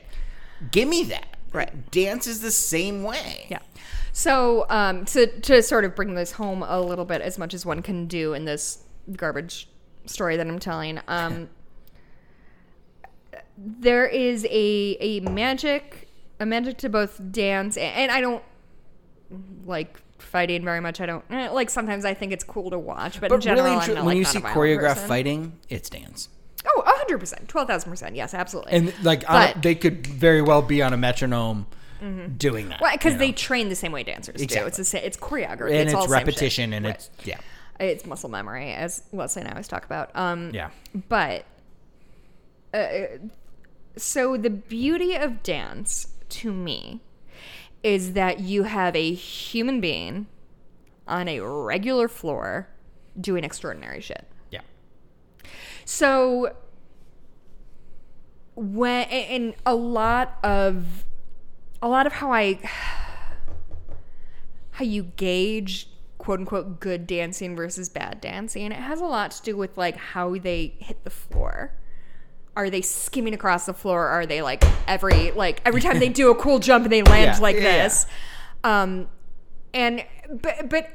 I realized after I saw Cats, it's not just that. It's sort of about like how they're working with gravity, if that makes sense. How they're like doing a big dive roll and rolling into that and using that momentum to do another thing, and like it's momentum and it's using the space and it's being physical. And it's yeah, I mean, we've compared this a million times, you and I, but I grew up skateboarding and snowboarding and shit, and style is an important factor. You can have someone do the same jump, board flip, twist, but like, where are your shoulders? Are your shoulders back? Where are your arms?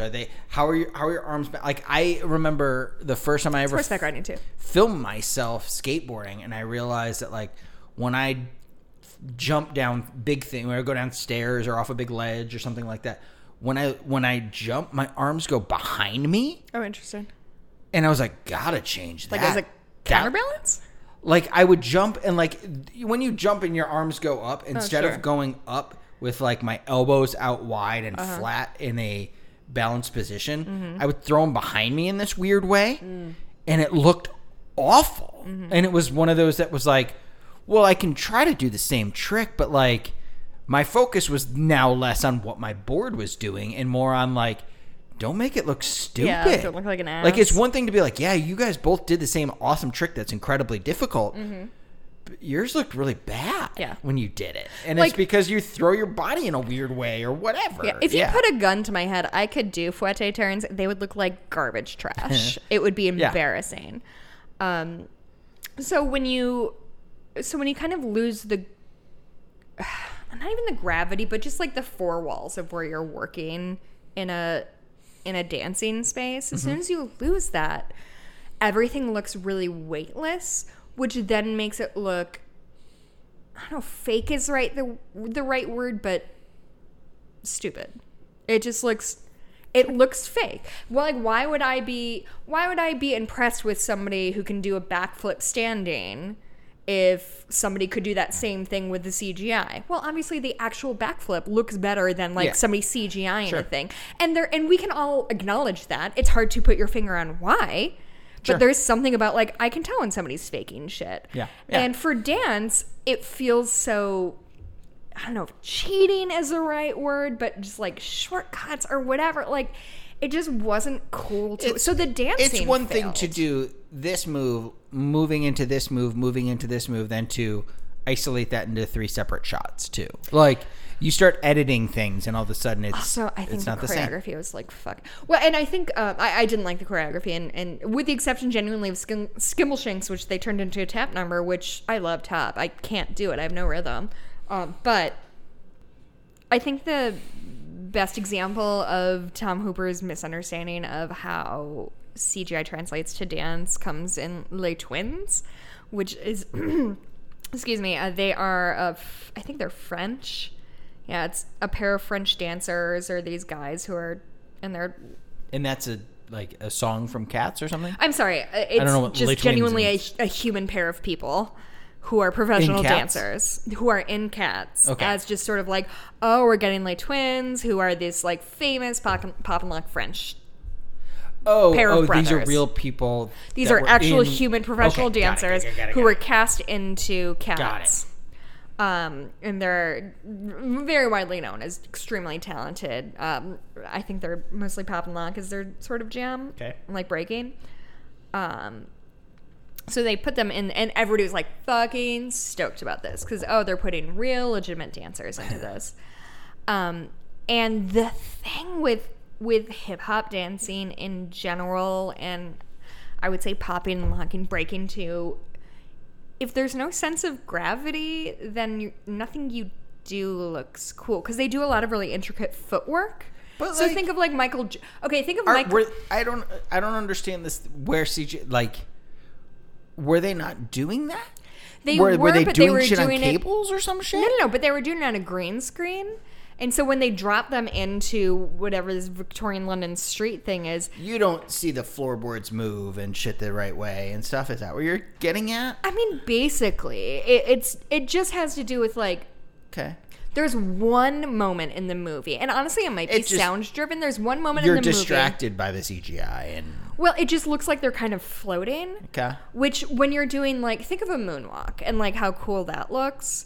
And if somebody was just like doing that seemingly a Michael Jackson, like a Michael Jackson moonwalk, somebody's doing that Neil Armstrong, seemingly sort of like just sort of floating. It loses some of its cool factor. The beauty is that you seem like you're floating, but in reality, exactly. Yeah. But these guys, these guys do a lot of that kind of footwork. Yeah. But with no gravity, it just sort of looks like they're moving their feet around because they don't have the weight. It's hard to explain until you see it. But yeah, it doesn't look right. Right.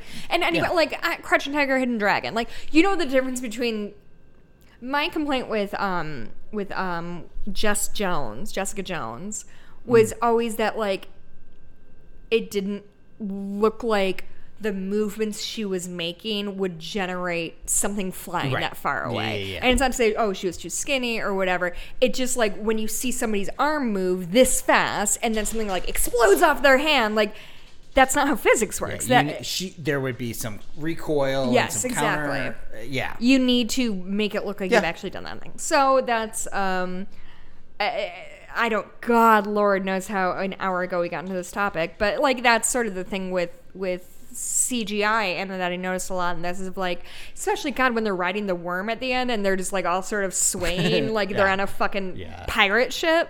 Like it's chintzy looking, and it takes away from granted, this is if we're coming back to Dune, then I take it. Yeah, I thought I circled around it pretty neatly, but you pointed it out, and now here we are. It's almost like we didn't even have a tangent. Or a 20-minute break where we ordered pizza. Yeah, but we... like the CGI in this it's 1984, so it's quite good for 1984. It looks hokey as fuck now. I disagree. Really? There are obviously some things that look like some of it is better than others, but like I thought, the beginning, and I do not understand who this creature was supposed to be. The guy in the big David Lynch looking metal tube, black metal tube. Yeah, thing. Is just like a big. That's a very David Lynch. It looks like a giant lung with a mouth. Right. I do not. And then when it was like floating up into that cube for some reason. Later, that was strange. But when they did like close-ups onto its mouth, I loved that effect. I loved how that effect looked. But I don't think that's CGI. I'm talking about like green, it was blue screen probably then. Sorry, I guess I was talking about general special effects. Because I was going to say, because a lot of this was puppetry. Practical, a lot of it was puppetry, which that's a lost art now, and like that's another reason why CGI is whatever, because puppetry is great. I don't know, but I feel like there's just.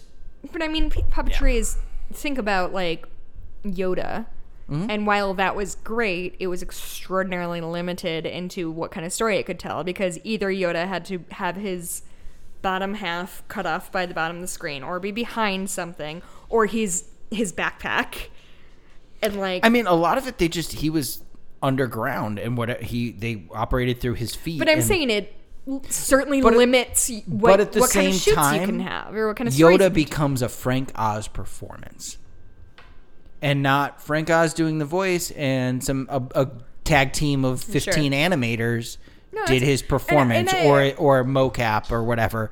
Like there's something to be said for Frank Oz is Yoda, and Frank Oz voices Yoda. I do not disagree with that. I want to be very clear. The only point I'm trying to make is you have Yoda in how many scenes throughout the Star Wars movies? Maybe 5 or 6? Like, he's not there. Yeah, he's not, I mean... in the original 3, in Empire, he's in it quite a bit. But right.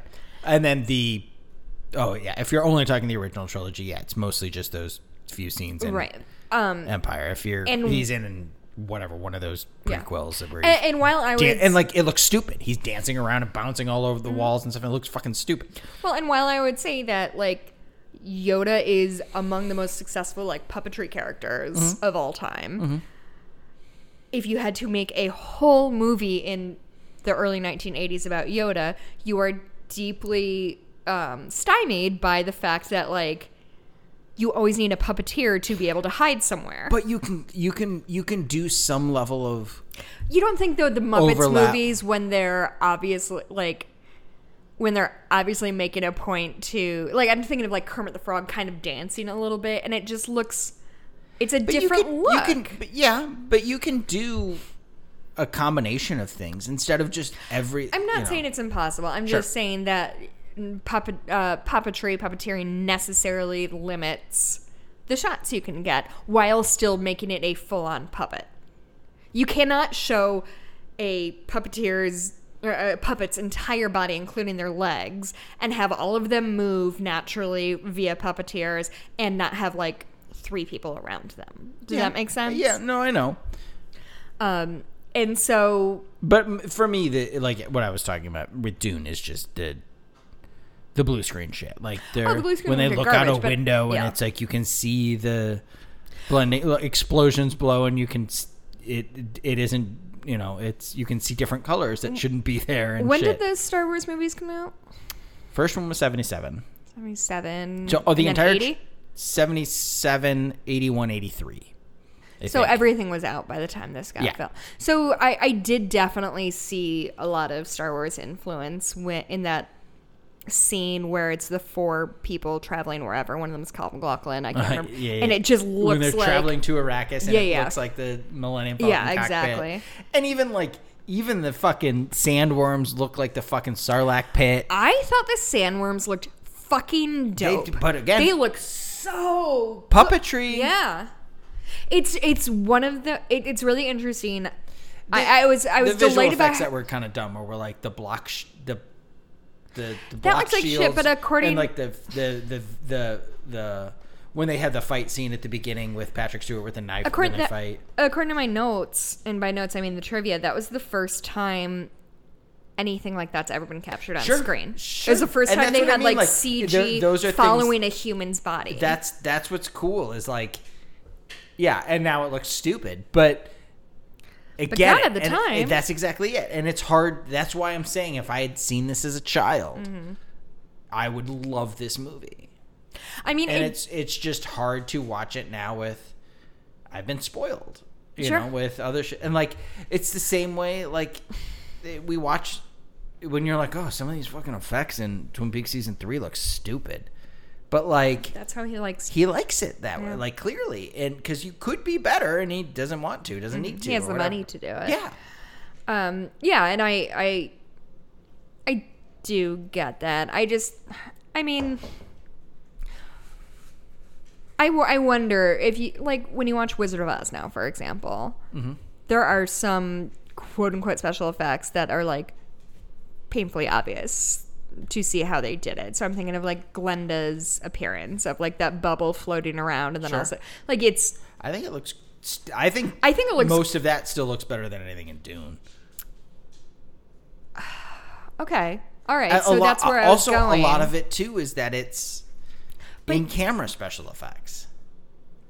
Back then, like I don't know, and maybe again and it was the 80s, which was like such a weird time for like special effects were an option. CG effects were kind of an option, but also not really. But I thought the moments that this movie succeeded most were the practical effects. I loved that weird blob in the fucking I loved the entire thing of whenever they talked to somebody who didn't speak quote unquote English or whatever their version of. I love the translator thing. Oh my god, isn't it such a dope effect? Because I love that I can hear him. Explains so much. Like there's things in this that I think are incredible. Yeah.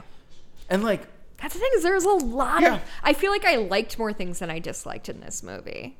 And it wasn't and the other thing is it wasn't like incredibly violent. It wasn't for me watching it hit some of the marks of like there were 2 or 3 women or whatever, but like I think it wasn't a I think toxic that's masculine. My thing it's not bad enough to be silly and stupid and a fun watch like you're talking about, and it's not good enough to be like it's too all over the fucking place to be a good movie. It's not coherent. That's if there was some level of coherence, like the difference is like, you know, Inland Empire, well, we'll get there, but like Inland Empire, things like that are incoherent, but you're not supposed to fucking know.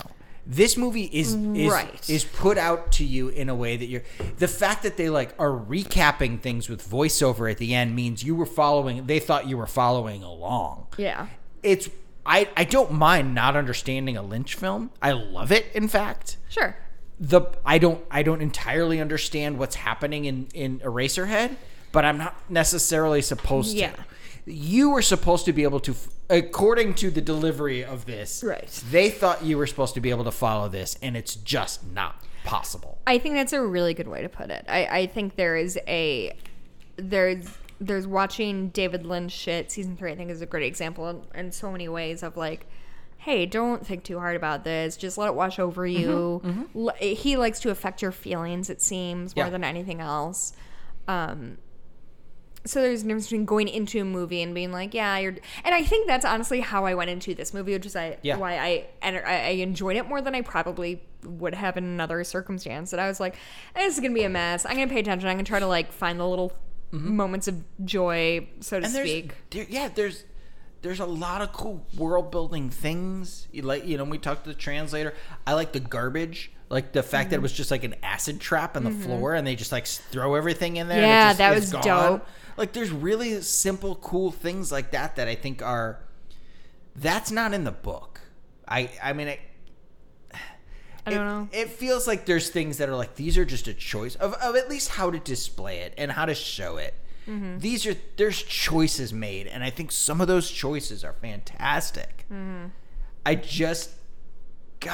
wish it either it hits in this middle ground, and I wish it had either been made less sense or made significantly more sense. And it just becomes hard to watch because of it. Yeah. And I think, we're at an hour 45. Yeah, and so we haven't followed the story at all. So if you hadn't guessed, we're going to ditch the summary. Yeah, that did not work out. Considering we've talked, that we're at 2 hours, and we haven't talked about... Hour 45, yeah. We haven't talked about Dune almost at all. No, yeah, but we're not talking about Dune. We're talking around Dune. You know? I mean, and that's exactly it. Is that like, I think the movie is important. I'm glad it exists. I'm glad David Lynch was involved in it. I don't like the deliverable, and that's fine. I don't hate the deliverable. And I don't think that David Lynch did a capital B bad job. Right. I think this was outside of his comfort zone as a movie, and then outside of his comfort zone as an artist in terms of how he got to do his work.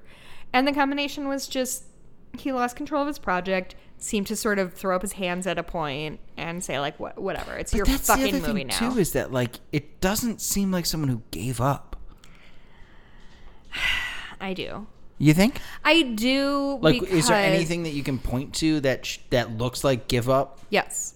What? The 2-minute monologue about 2 years passed and they fell more in love and this happened and that happened and then we're because I literally thought it was over then. I was getting ready to get up and then all of a sudden we had 25 minutes left. And I was like, that genuinely felt like something was like even the start and I think that was.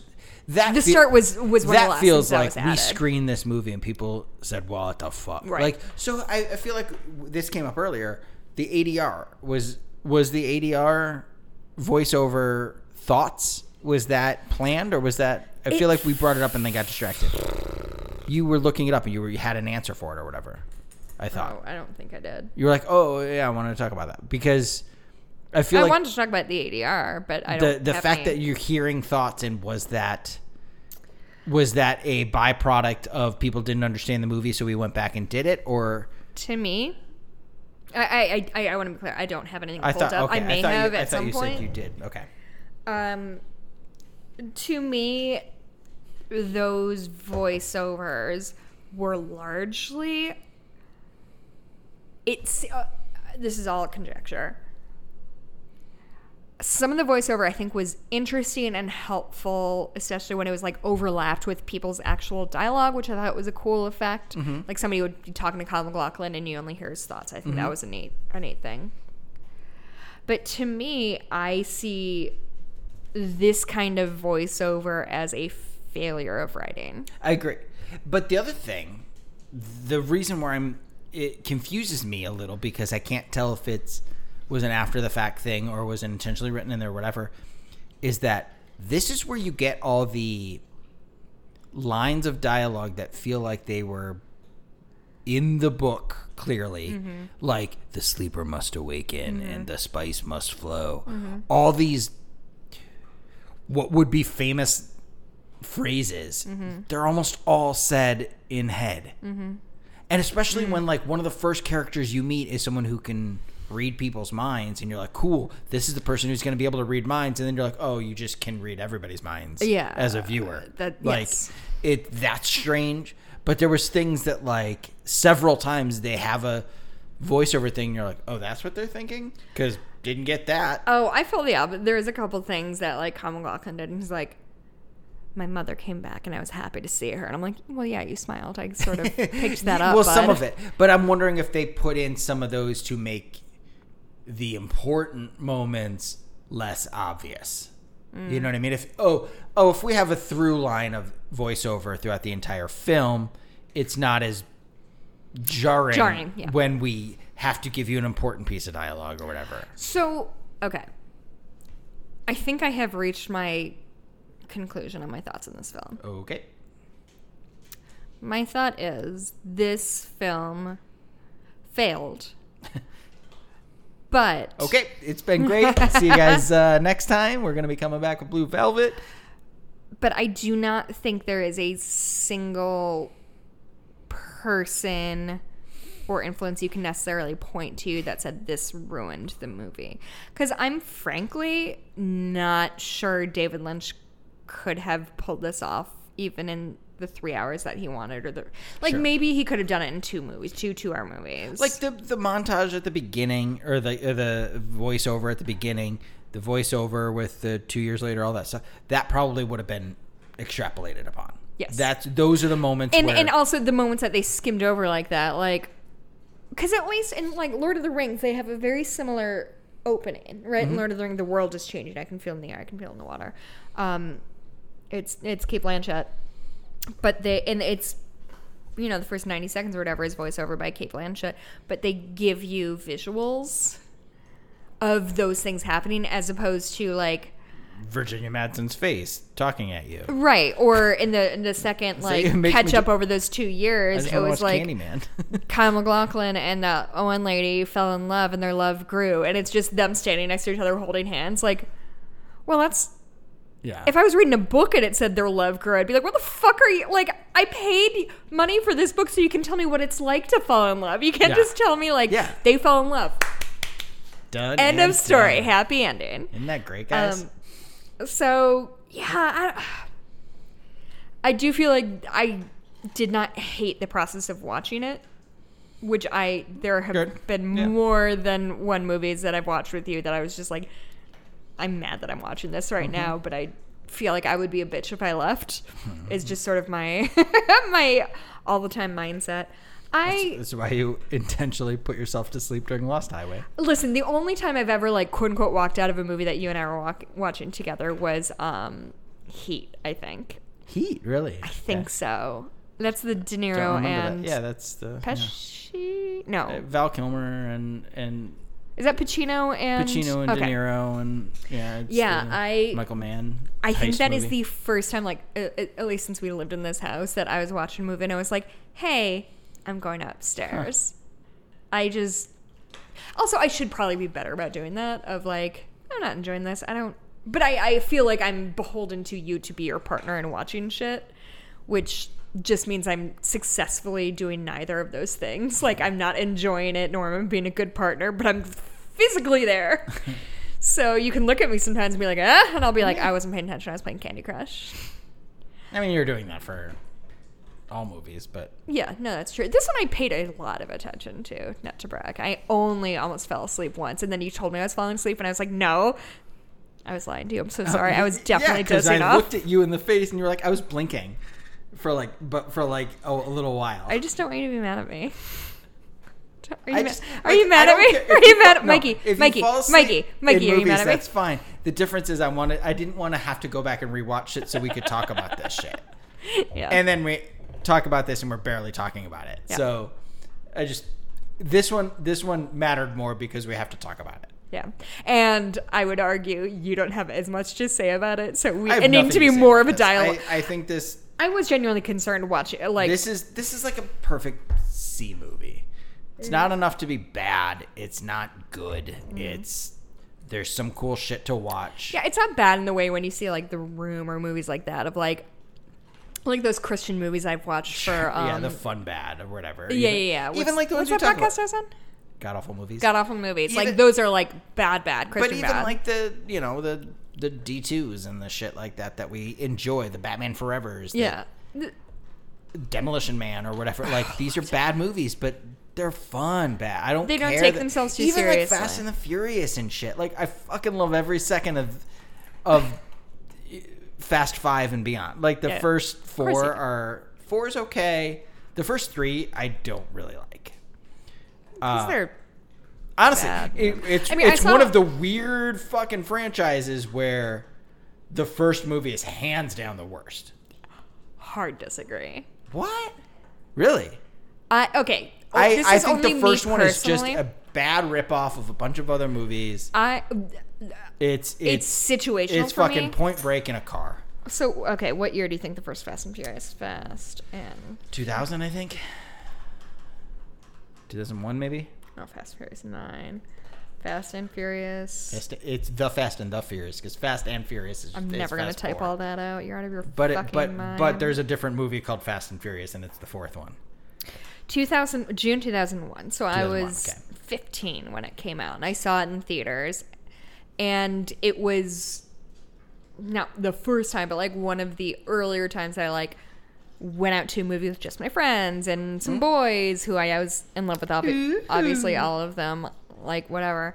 And I genuinely enjoy. I went in only seeing it because like the boys would watch it with us, and because I was a terrible feminist back then. I was like, whatever you want to watch, boys, as long as you hang out with me and think I'm pretty. They didn't. Anyway, but oh no, the new one. I was looking up Fast and Furious 1, and I saw a Showtime like, oh, it's playing at Seven Bridges IMAX. It's not. It's a new one whenever it comes out. A lot of theaters are replaying a lot of them though. But it's not. It's the new one. But yeah, it's the whole. It's the moment they stopped relying on physics is when the franchise got enjoyable. And isn't that funny? Because that's when I generally tap out of like action movies of like, I don't give like, and I'm not an action movie person anyway, but like as soon as physics no longer are part of the universe, I'm like, what am I watching it helps this for? That it not only did physics become less and like at the same rate that physics became less important, diversity became more important. Sure. Both in front of the camera and behind it. Like I think we've talked about this before, even on here, but the first movie is the only one directed by a white man. Oh, it's so good. It's great. Granted, Justin Lin, who's an Asian man, directed 4 or 5 of them, so that helps. But like, I also don't know who's doing 9. But James Wan directed one of them. I think 6. F. Gary Gray directed one of them. He's a black man. Did 8. But there's, you know what I mean? Like there's diversity behind the camera, and it's Justin Lin again. Is 9. Is 9 cool? Nice. 9 and 10. Nice. But you're so stoked. But in front of the camera too, you've got like Brian O'Connor. Your Paul Walker was really your only white man. Vin Diesel is ethnically ambiguous. Yeah, racially or ethnically ambiguous. You know, you've got a Latina woman in Michelle Rodriguez who's frequent. You've got Jordana Brewster, who is equally ambiguous vis-a-vis. Right. Well, she's got to be related to. Yeah, they're from the same weird island in the Mediterranean Sea. Exactly. But you've got Tyrese and Ludacris and Gal Gadot was in it for a minute. Yeah, like there's Han comes in, like there's Han's the best. There's so many great characters. Is that Sung Kang? What's that? Is that Sung Kang? Is that? Yeah, I think so. That sounds right. Yeah, Han. Yeah. God, he's hot. Did you know his name is Han Solo? His actual character name, SEO. No, I did know that, and I was so mad about it. They never say and guess it. what? They never say it, but there's spots where you can like see him ID'd. It's great. God, he's so charismatic. Those fucking movies. But like, I just want. But the fact that like, yeah, all of it's just, I love it. They're just so shut your fucking head off. Get some fucking popcorn. It's the way other people watch reality TV. It's exactly, how you watch exactly. Like, the Fast and the but Furious. more goes into this. But you're really judgy about people who watch reality TV. I'm not judging about the people. I'm judging about the product. I think reality TV, and you're not top judgy to bottom, is at garbage. all about people who watch reality TV. I'm just totally uninterested. But you don't judge people who watch it or who think it's good. Watch it. You fucking watch it every week with people, and then I use that time to watch other shit. Okay, I was just wondering if you genuinely didn't judge people. I don't care. Who's Lucas Black? Oh, he's in the second one or in the third. He's in Tokyo Drift. He's the white guy in Tokyo Drift. Gotcha. Southern guy. Yeah. Super thick Southern accent. He has a terrible haircut in his IMDb picture. He's married to Maggie O'Brien. Who's that? Okay, this is stupid and boring. Hey, everybody. Any other thoughts on Dune? I mean, I think the reality of this is, for the purposes of this podcast, Dune does not feel like a reflection of David Lynch's work. It is not at the something. Same time, I mean, I think any it's individual shot that you look at, it looks. Sure. Oh, absolutely, this was David Lynch. But this, as a whole, doesn't reflect David Lynch's catalog. I think it's. Sure. I'm glad we did. I'm glad I watched it because I do enjoy seeing like, oh, Everett McGill was in this. Oh, he was top to bottom. The cast is insane. Oh my god, it's so good. Everett McGill, so Patrick many white Stewart, men, but whatever. Sean Young. Sting, Sean Young is great. Fucking Dean Stockwell and Jürgen Prochnow, and there's so many great fucking people in this. Mm-hmm. But so I'm glad I watched it, and I really do enjoy. Nance. Yeah, you see your Jack Nance, your Jax Nance, your Everett McGill, and like I like that sense of loyalty that Alicia Witt is that what he just said? Baby Alicia Witt. Okay, who was the weird tiny queen in the last quarter of the movie? Yep. So strange, but. Aaliyah or something, I think her name was. It doesn't matter. But I like seeing the loyalty that David Lynch seems to accrue because so many people follow him from project to project to project to project and like end up marrying him. I was just thinking specifically of Italian Bird. What's her name? He never married Isabella Rossellini. I thought they dated for a long time, but I don't think they ever actually married. Oh, I thought they were married. Okay. I could be wrong, but regardless, but anyway, they dated for a long time, but I don't think they ever actually married. To me, I enjoy watching. I guess I would describe it as like David Lynch's like accumulation of talent. Mm-hmm. Of like he finds people and he's like, oh, you get it. You get it. You get it. You get what we're doing. Wes Anderson does the same thing. Yes, and I think there. It's a combination of you get it. You've got your talent, but like. You get me, and I don't have to explain quirky to you. Like the way, like Jason Schwartzman gets Wes Anderson's sensibility. Correct. This, like the way we talked about the sandwich scene from Twin Peaks, and Richard Beamer being like, I couldn't go bigger than that. It was weird, and then I saw it on film, and I was like, oh, I could have gone bigger. I get it. I get what you're going for. I don't have to explain those things to you anymore. Yeah, and now I'll never Naomi have to do Watts, that. Laura Dern, Kyle MacLachlan. I don't have to explain those things because you get where I'm coming from. Right. I know you know my body of work. You know how I work. I feel like, Scorsese, every really prolific director has their people. Which everybody has their... Scorsese's got his De Niro's and Pesci's and whatever. Artists Wes Anderson have has their his muses. Owen Wilsons and Jason Schwartzman. Lynch has his McLaughlins and Lord Ern's and whatever. Mm-hmm. Like, everybody does. And I think it's great to just be like, you know what? I'm going to do this project. We'll bring this person on. I can rely on them. Then I can focus on this new person I brought in and spend extra effort on them and making sure they get it. And then they become part of the crew and I bring them in another project. Yeah. I am very strongly of two minds in a way that I don't know if I'll ever be able to resolve about things like that. Of like, I'll push you one way or the other. Okay, thank you. Thank you so much. About just tell me which way you want to go. And okay. Can I just tell you my opinions and then you can tell me which way I'm wrong? Yeah, I'll definitely. They're both wrong, I'm sure. So, part of me, 12,000% gets this is my crew of actors and I trust them and we get each other and we get what we're doing. And I know I will have a friction-free or friction-reduced time directing these people because we have shorthand, they know what I'm looking for, etc. I do get that as an artist. However, I think when you're directing big budget movies, and I think David Lynch is low-key part of it, but I'm thinking more of the what's his face who did the Frat Pack, all the Frat Pack. Frat Pack?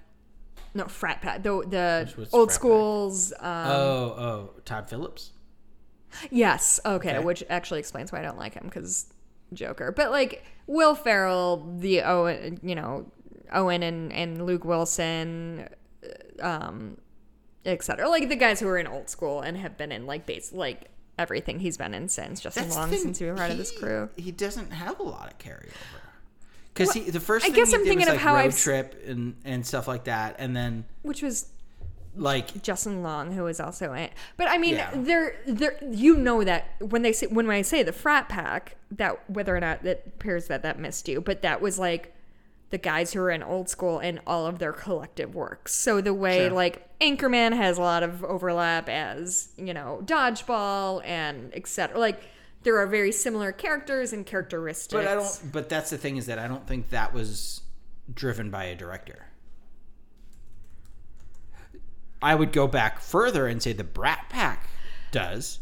And that's John Hughes who brings in Anthony Michael Hall and, you know, Molly Ringwald and all that. So, like, the Frat Pack was, like, the 1990s. Ben Stiller, Owen Wilson, Luke Wilson, Will Ferrell, Steve Carell, Jack Black, Vince Vaughn. Like, those kinds of... Okay. Kind of over-the-top, like, dude bro movies. That's the thing is that I don't think any one of those people is in more than one Todd Phillips movie. I want to be... Maybe I'm not talking about Todd Phillips. Okay. I'm talking about the Frat Pack. I am talking about, like, the idea of...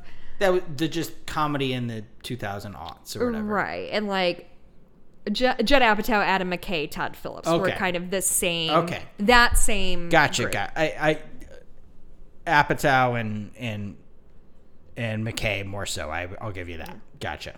Yeah. Knocked Up, Tropic Thunder, Step Brothers, 40-Year-Old Virgin, all of those movies. That and all came McKay produced a lot of those too. Yeah. So you understand what I mean of like your sort of pool of actors who you work with, which I think in a lot of ways is great. And there's a reason, you know, comedy troupes work that way, is comedy is really relying on other people. I assume drama is either. I don't know what drama is. But I like that from an artistic standpoint of like, these are my people. These are, you know, and also I was like an actor in high school, you know, in theater club in high school, and you have your same group of 20 people and you sort of mix and match. The State Group. The State Group, exactly. Is a really... They've gone on to do all sorts of different things, and they branch out and do other stuff, and then they overlap and then bring people back in, and And I get that when you're talking about I'm making art, but when we're talking like your Wes Andersons who are making huge motion pictures, huge movies that are going to be like seen by a lot of people and almost certainly going to be successful, it's sort of... I find it irksome that he uses the same people over and over because I just feel like that is not. It's the same way I feel like when like famous actors do voiceover work. Like you don't need this. Like this is not because unfortunately the way Hollywood is, it's not purely an artistic endeavor. It's a capitalistic endeavor. What I think is interesting about some of those, Wes Anderson in particular, is Wes Anderson is not just relying on his faithful crew to deliver this piece. He is usually writing his own screenplays. So he's writing things with certain people in mind. These are the people, these are my friends, these are people, I'm going to write this thing. You know what? This would be great for Schwartzman. This would be great for Bill Murray. This would be, you know. But then he just keeps, growing his crew. Yeah. So Bill Murray. Is it diversifying though? I guess is my sort of main thing. He tells a lot of... No, sometimes. Because I think, and I know I'm in the minority here, but I think Grand Budapest Hotel is one of his worst films.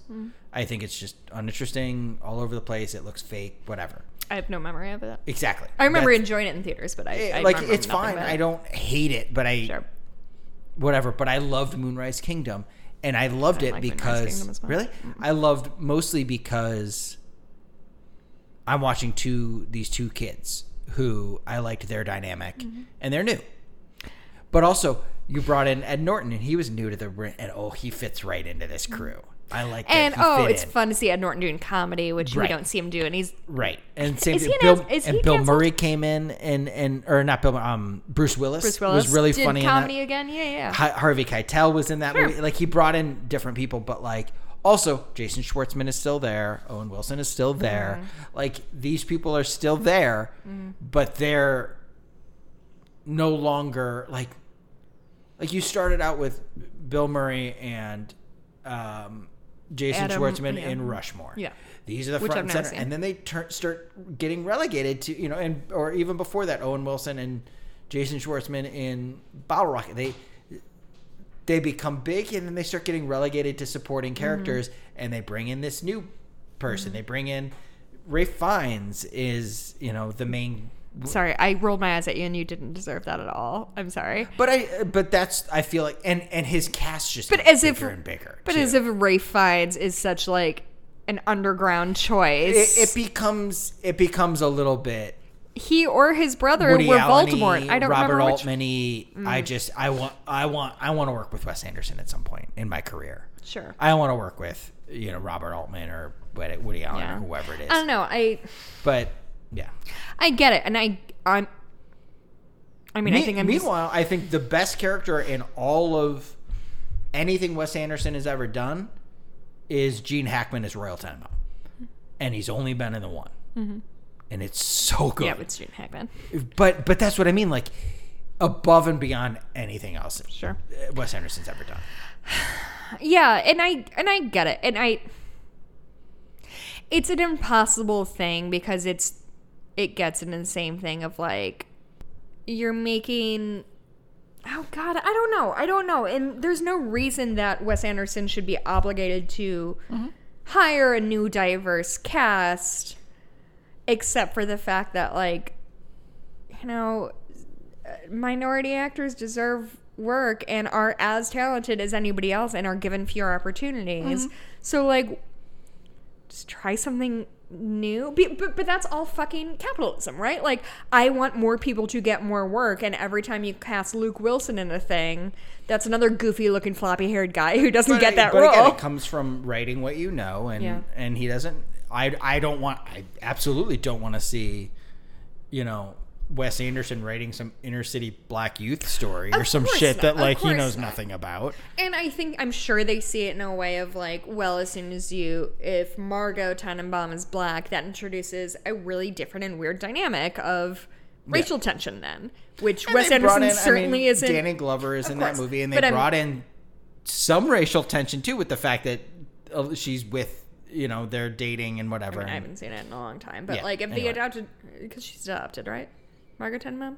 I'm making that up. This is my adopted daughter, Margot Tenenbaum. Yeah. Oh, okay. I genuinely haven't seen it in probably 10 years. Okay. If the adopted daughter is black, all of a sudden you have to deal with the additional tension that arises, and I bet you fucking Wes Anderson is not equipped to write about racial tensions. The difference is they absolutely did exactly that with the fact that Angelica Houston, ex Mrs. Tenenbaum, is dating Danny Glover. And Royal Tenenbaum is being racist towards him. Okay. They do that a little bit. It wasn't a good example because I don't know it that regardless. Well. But what I think I like, though, the difference is Schwartzman has been in every one of fucking most of, if not every one of his movies. Bill Murray's been in most of, if not. Owen Wilson has been in most of, if not every one. Really and truly, Kyle MacLachlan, you think of him as a David Lynch go-to. He's been in Blue Velvet, Twin Peaks, and Dune. Mm-hmm.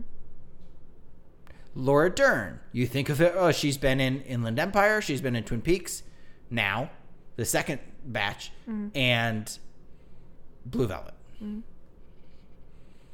And Wild at Heart. But like, Cheryl Lee, Twin Peaks, she's in Wild at Heart. I don't even think Shirley is like a Lynch person. I just think of her as Twin Peaks. Yeah. Which, I mean... But that's what I mean. Like, as soon as you throw a TV show, that's a different thing. I can fall back into the well, and I've got these people. But really and truly, most of them aren't in more than 2 or 3 things. Sure. But, I don't know. I mean, Jack Nance is in 3. But he's very rarely a prominent character except for Eraserhead. Oh, I see. You know what I mean? Like, he's barely in Dune. Mm-hmm. He's got a very small... Like, he's in everything. Mm-hmm. Except for, I think, Elephant Man. Barely in Wild at Heart. Yeah. It might not be in Lost Highway. I don't recall. Mm-hmm. But barely in these other things. And it's just kind of like, I'm going to bring my buddy on. Sure. Kind of. Yeah, that's fair. Okay, well, I have utterly run out of steam. Yeah. Do you have any last thoughts? I mean, okay. We talked about Dune the least of anything we've ever done. Sure. But I also did not have much to say about Dune. I think the one thing that I like too is that overall this is regarded as a terrible movie. Mm-hmm. I love about Kyle MacLachlan as an actor, as a personality in Hollywood, is he doesn't care. Like he's posting shit on Instagram and Twitter and stuff. He always posts stuff about Dune, but he posts shit about like the Flintstones and shit. He's not too big for this shit. There's an interview thing that I saw. Kyle MacLachlan is a perfect amount of famous. Exactly. Mm-hmm. But like there's things where I've seen of like Jared Leto, who was in like one of the Urban Legends, and someone asked him something about it in an interview. He's like, "Oh, I don't remember that. Was I in that?" And you're like, "Fuck you. Suck my dick, Jared Fuck Leto." You.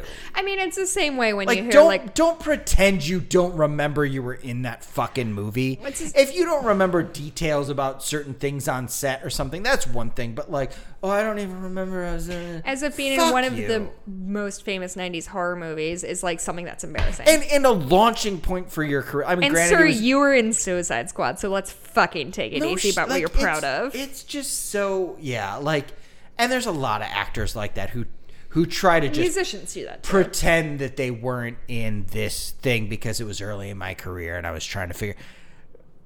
Fucking MacLachlan has no fucking qualms about that, man. I was the fucking villain in the bad Flintstones movie. Fuck yeah. Yeah. I post that picture of me on Evil Cliff Vanderclave on the fucking he had horn phone all the time. Horrifying on-screen sex during Showgirls, and right. And he's not nearly as embarrassed as he should be about that. Right. But that's true. I'm more embarrassed for him than he is of himself. But and like, that is he owns a compliment. Up to it. I've seen him like repost jokes about Showgirls and stuff like that because he's like, fuck yeah, I did it. Well, I don't care. It's part of me and my career. We talked about it when Ross was on, but tell a story again about when we met. This will be our closing, when we met Kyle MacLachlan, and you had him sign our wine bottle. Okay. And then we'll shut it down. Yeah, so as Pursued by Wine, everyone knows he has Pursued by Wine. Pursued by Bear. We want them to sponsor us, even though this show is coming to an end. Yeah, right. That's fine. Give us back pay. What if we got back pay? Yeah, right. I have been buying a lot of Pursued by Bear wine. Like an irresponsible. Yeah, but it's delicious. You can get me another Fist City. All right. So we went. They were doing in Chicago, a couple blocks away from my office. They were doing a wine pairing. I don't want to call it a dinner because there wasn't like a full big entree. It was just a wine pairing night where they would. It was Pursued by. That's exactly what it was. It was like 5 course. It was the bougiest shit we've ever done. But it was like really small portions of everything. But it was all about the pairings, and you got 6 courses, 5 courses, whatever it was. And you got a little, and it was quarter of a glass of wine, like 3 sips. Pursued by Bear wine and some other winery. I don't remember what. We have it written down. And they were there. They would talk through, what went into creating this wine, whatever. It's pairing with this scallops or whatever. And so there's probably 8 tables in this little room that we have. Yeah, and 10 people at each table? Yeah, and so every course they say, this is what this course is. This is this wine. Here's a little anecdote about this wine to make you feel emotionally willing to pay $100 for this bottle of wine. Right. No, for the event, not for the. No, we paid $300 for the fucking event, but like just the idea of like $150 a piece. This wine is special, and here's why Michael Greif, should spend $60 on a bottle of wine that we people certainly because it was can't a bunch afford. of like bougie Naperville white people who do this all the time.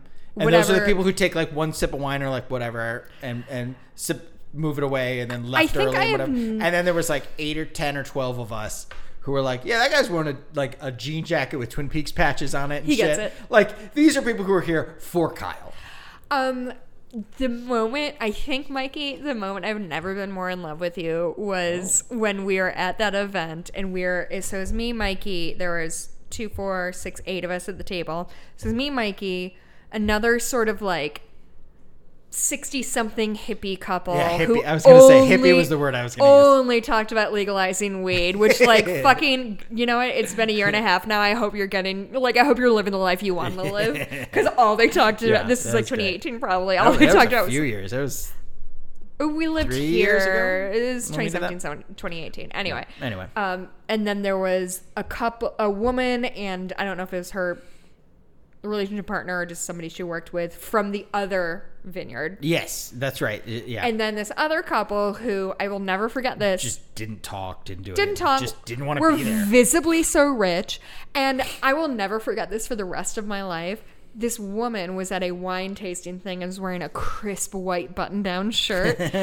And God, the confidence that you have to know you're not going to dribble your wine on your chin is impressive. And I will never wear a white shirt anywhere fancy. Well, the thing is, they didn't drink any of their fucking wine. Well, they sipped it. It's a good pairing. And then they would leave it on the table, and then they left early, so we're like, well, we're taking those wines. Well, the moment that I fell in love with you was that I was next to the hippie couple, you were next to the rich couple.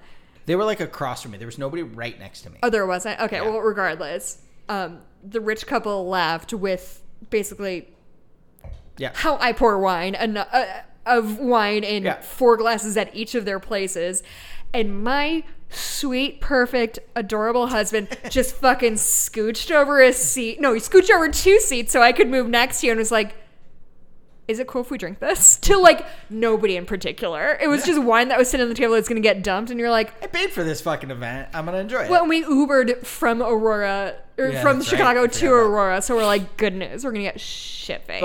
But we were already at this point. So the end of the pairing night happened. I'm sorry. We're a little drunk.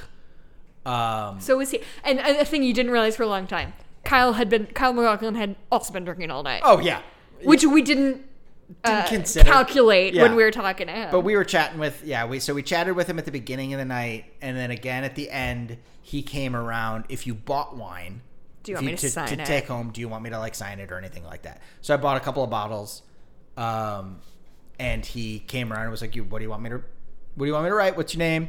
So he wrote, And Mikey gets sassy when he gets drunk. Because he doesn't do it much. I was in that like perfect like sassy drunk where I'm not tired. Yeah, I'm not you were feeling whatever. yourself. I was just a little. And I think also you were. Also, this was like I'm hanging out with Kyle, like fucking Agent Cooper, right? But we were like, and like to me, I don't care that much about meeting celebrities. You want to hang out with them. But yeah, we were chatting, that to me is like a different. I think also, and I don't want to project my shit onto you, but the fact that there was, say, 80 people on this event, and maybe 10 of us were, like, primarily Kyle MacLachlan fans. Sure. And so it wasn't like going to Comic-Con and everybody swarming around him. Yeah. It felt, everybody was an adult. It was very intimate. Yes, it was very intimate. And it was like, I'm a Kyle MacLachlan fan, but we also, wine is one of the things that brought us together in a sense. Like, you got me into wine and we drink, like we go to, all of it is part of it. Mm-hmm. And so all of that was kind of happening. And so everything was just, we were happy. It was a good time. The world hadn't gone to shit yet. Like, it certainly had, but we were still in denial. Okay. I mean, we moved here August 2016. So like there was a very brief window. Yeah, I guess that's true. And Matt and Jason were here when we got the tickets. Yeah, that's true. So anyway, so he was coming around doing the signing and he wrote, to Michael, and he said, anything in particular you want me to write? And I said, well, I don't care as long as it's from the fucking Flintstones. And he was like, all right. So he wrote some shit and like signed it Evil Cliff Vanderclave. And then it's drunk writing if I've ever seen it. Most of it is illegible. And he did sort of an owl cave, which was the best part of like. It's a Two Peaks. Oh, I thought he was trying to do the owl kid and failed. Like, two mountains next to each other. Sure. It's well, because when we first met, so the only time we like, it felt really celebrity-esque is when we like waited in line when it first started to just get a picture with him. Which, by the way, all three of us look amazing in that picture. Okay. Oh my god, I think. But he also like I remember because I handed someone else my phone to take the picture. And like swiped in my lock screen is the red room, and he was like, "Oh, I see you got," and I was like, didn't even think about it. Of course, like one of those things that I forgot about. Then he like called me out and kind of like, do you remember what I said? Gave me. Well, you joked about the fact that the difference is, but my home screen is you and us. My lock screen is not. So my lock screen is Mikey and. Yeah. Me at our first dance. And so that was it. He was like, oh, your home screen is the red room. And I was like, yeah, my home screen is our fucking wedding, but what do I know? But my lock screen or the opposite of that is I don't want my lock screen to be anything identifiable. That feels like backfilling. No, that's what my home screen is us. My lock screen is nothing identifiable. That's all. Handy. Whatever. Anyway, we hung out with Kyle MacLachlan, and he was drunk, and we were drunk, and I told him he had to. So he wrote some shit about. Yeah, I'll post a picture of it. He was a joy. The other vintners were joys. Yeah, and their wine was great too. Like being rich is probably really fun because we did that once 4 years ago, and we're still talking about it. Rich people get to do this shit all the time. Yeah. Yeah. Anyway. Okay, so Dune, tentative thumbs down? For me, overall, if let's do this real quick to close it out. Eraserhead, Elephant Man, Dune, 1, 2, 3, go. Oh. Elephant Man, Eraserhead, Dune. Okay. Thus far. Eraserhead, Elephant Man, Dune for me. Eraserhead, okay. Like he's sequentially getting worse. Sure.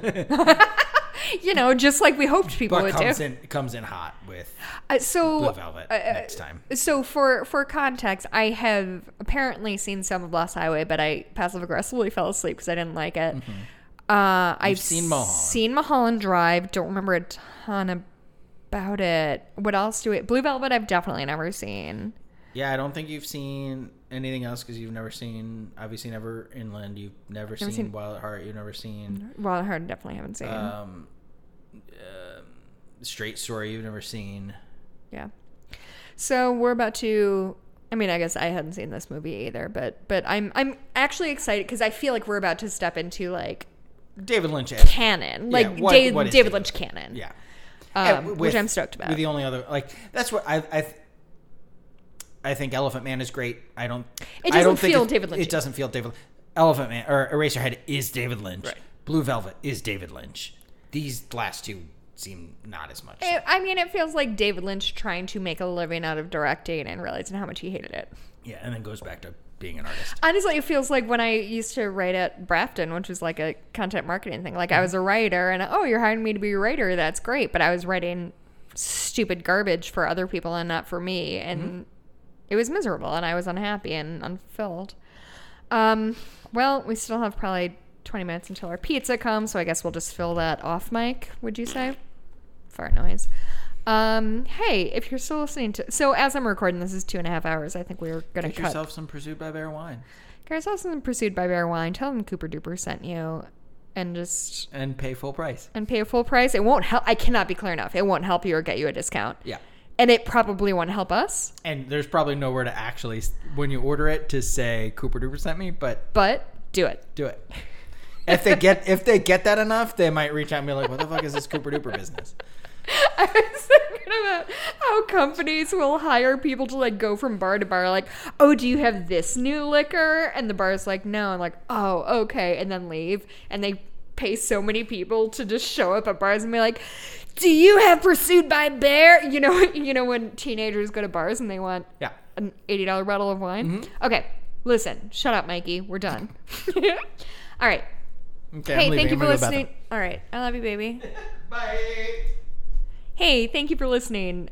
This was a weird episode, but I always enjoy getting to sit down with my husband, Jen, with him. I've drank too much wine. I'm gonna cut off this recording. Bye, guys. Thank you for listening to Cooper Duper, a Twin Peaks podcast for regular people, hosted by Michael Greif and me, Jessica Blumke-Greif. Our podcast logo is by Foraker Creative. You can follow them at Foraker Creative. Our theme music is by Brad Chakdis. You can always email us at cooperduperpod@gmail.com. Please go on iTunes and leave us a positive review and tell a friend. We'll see you next week.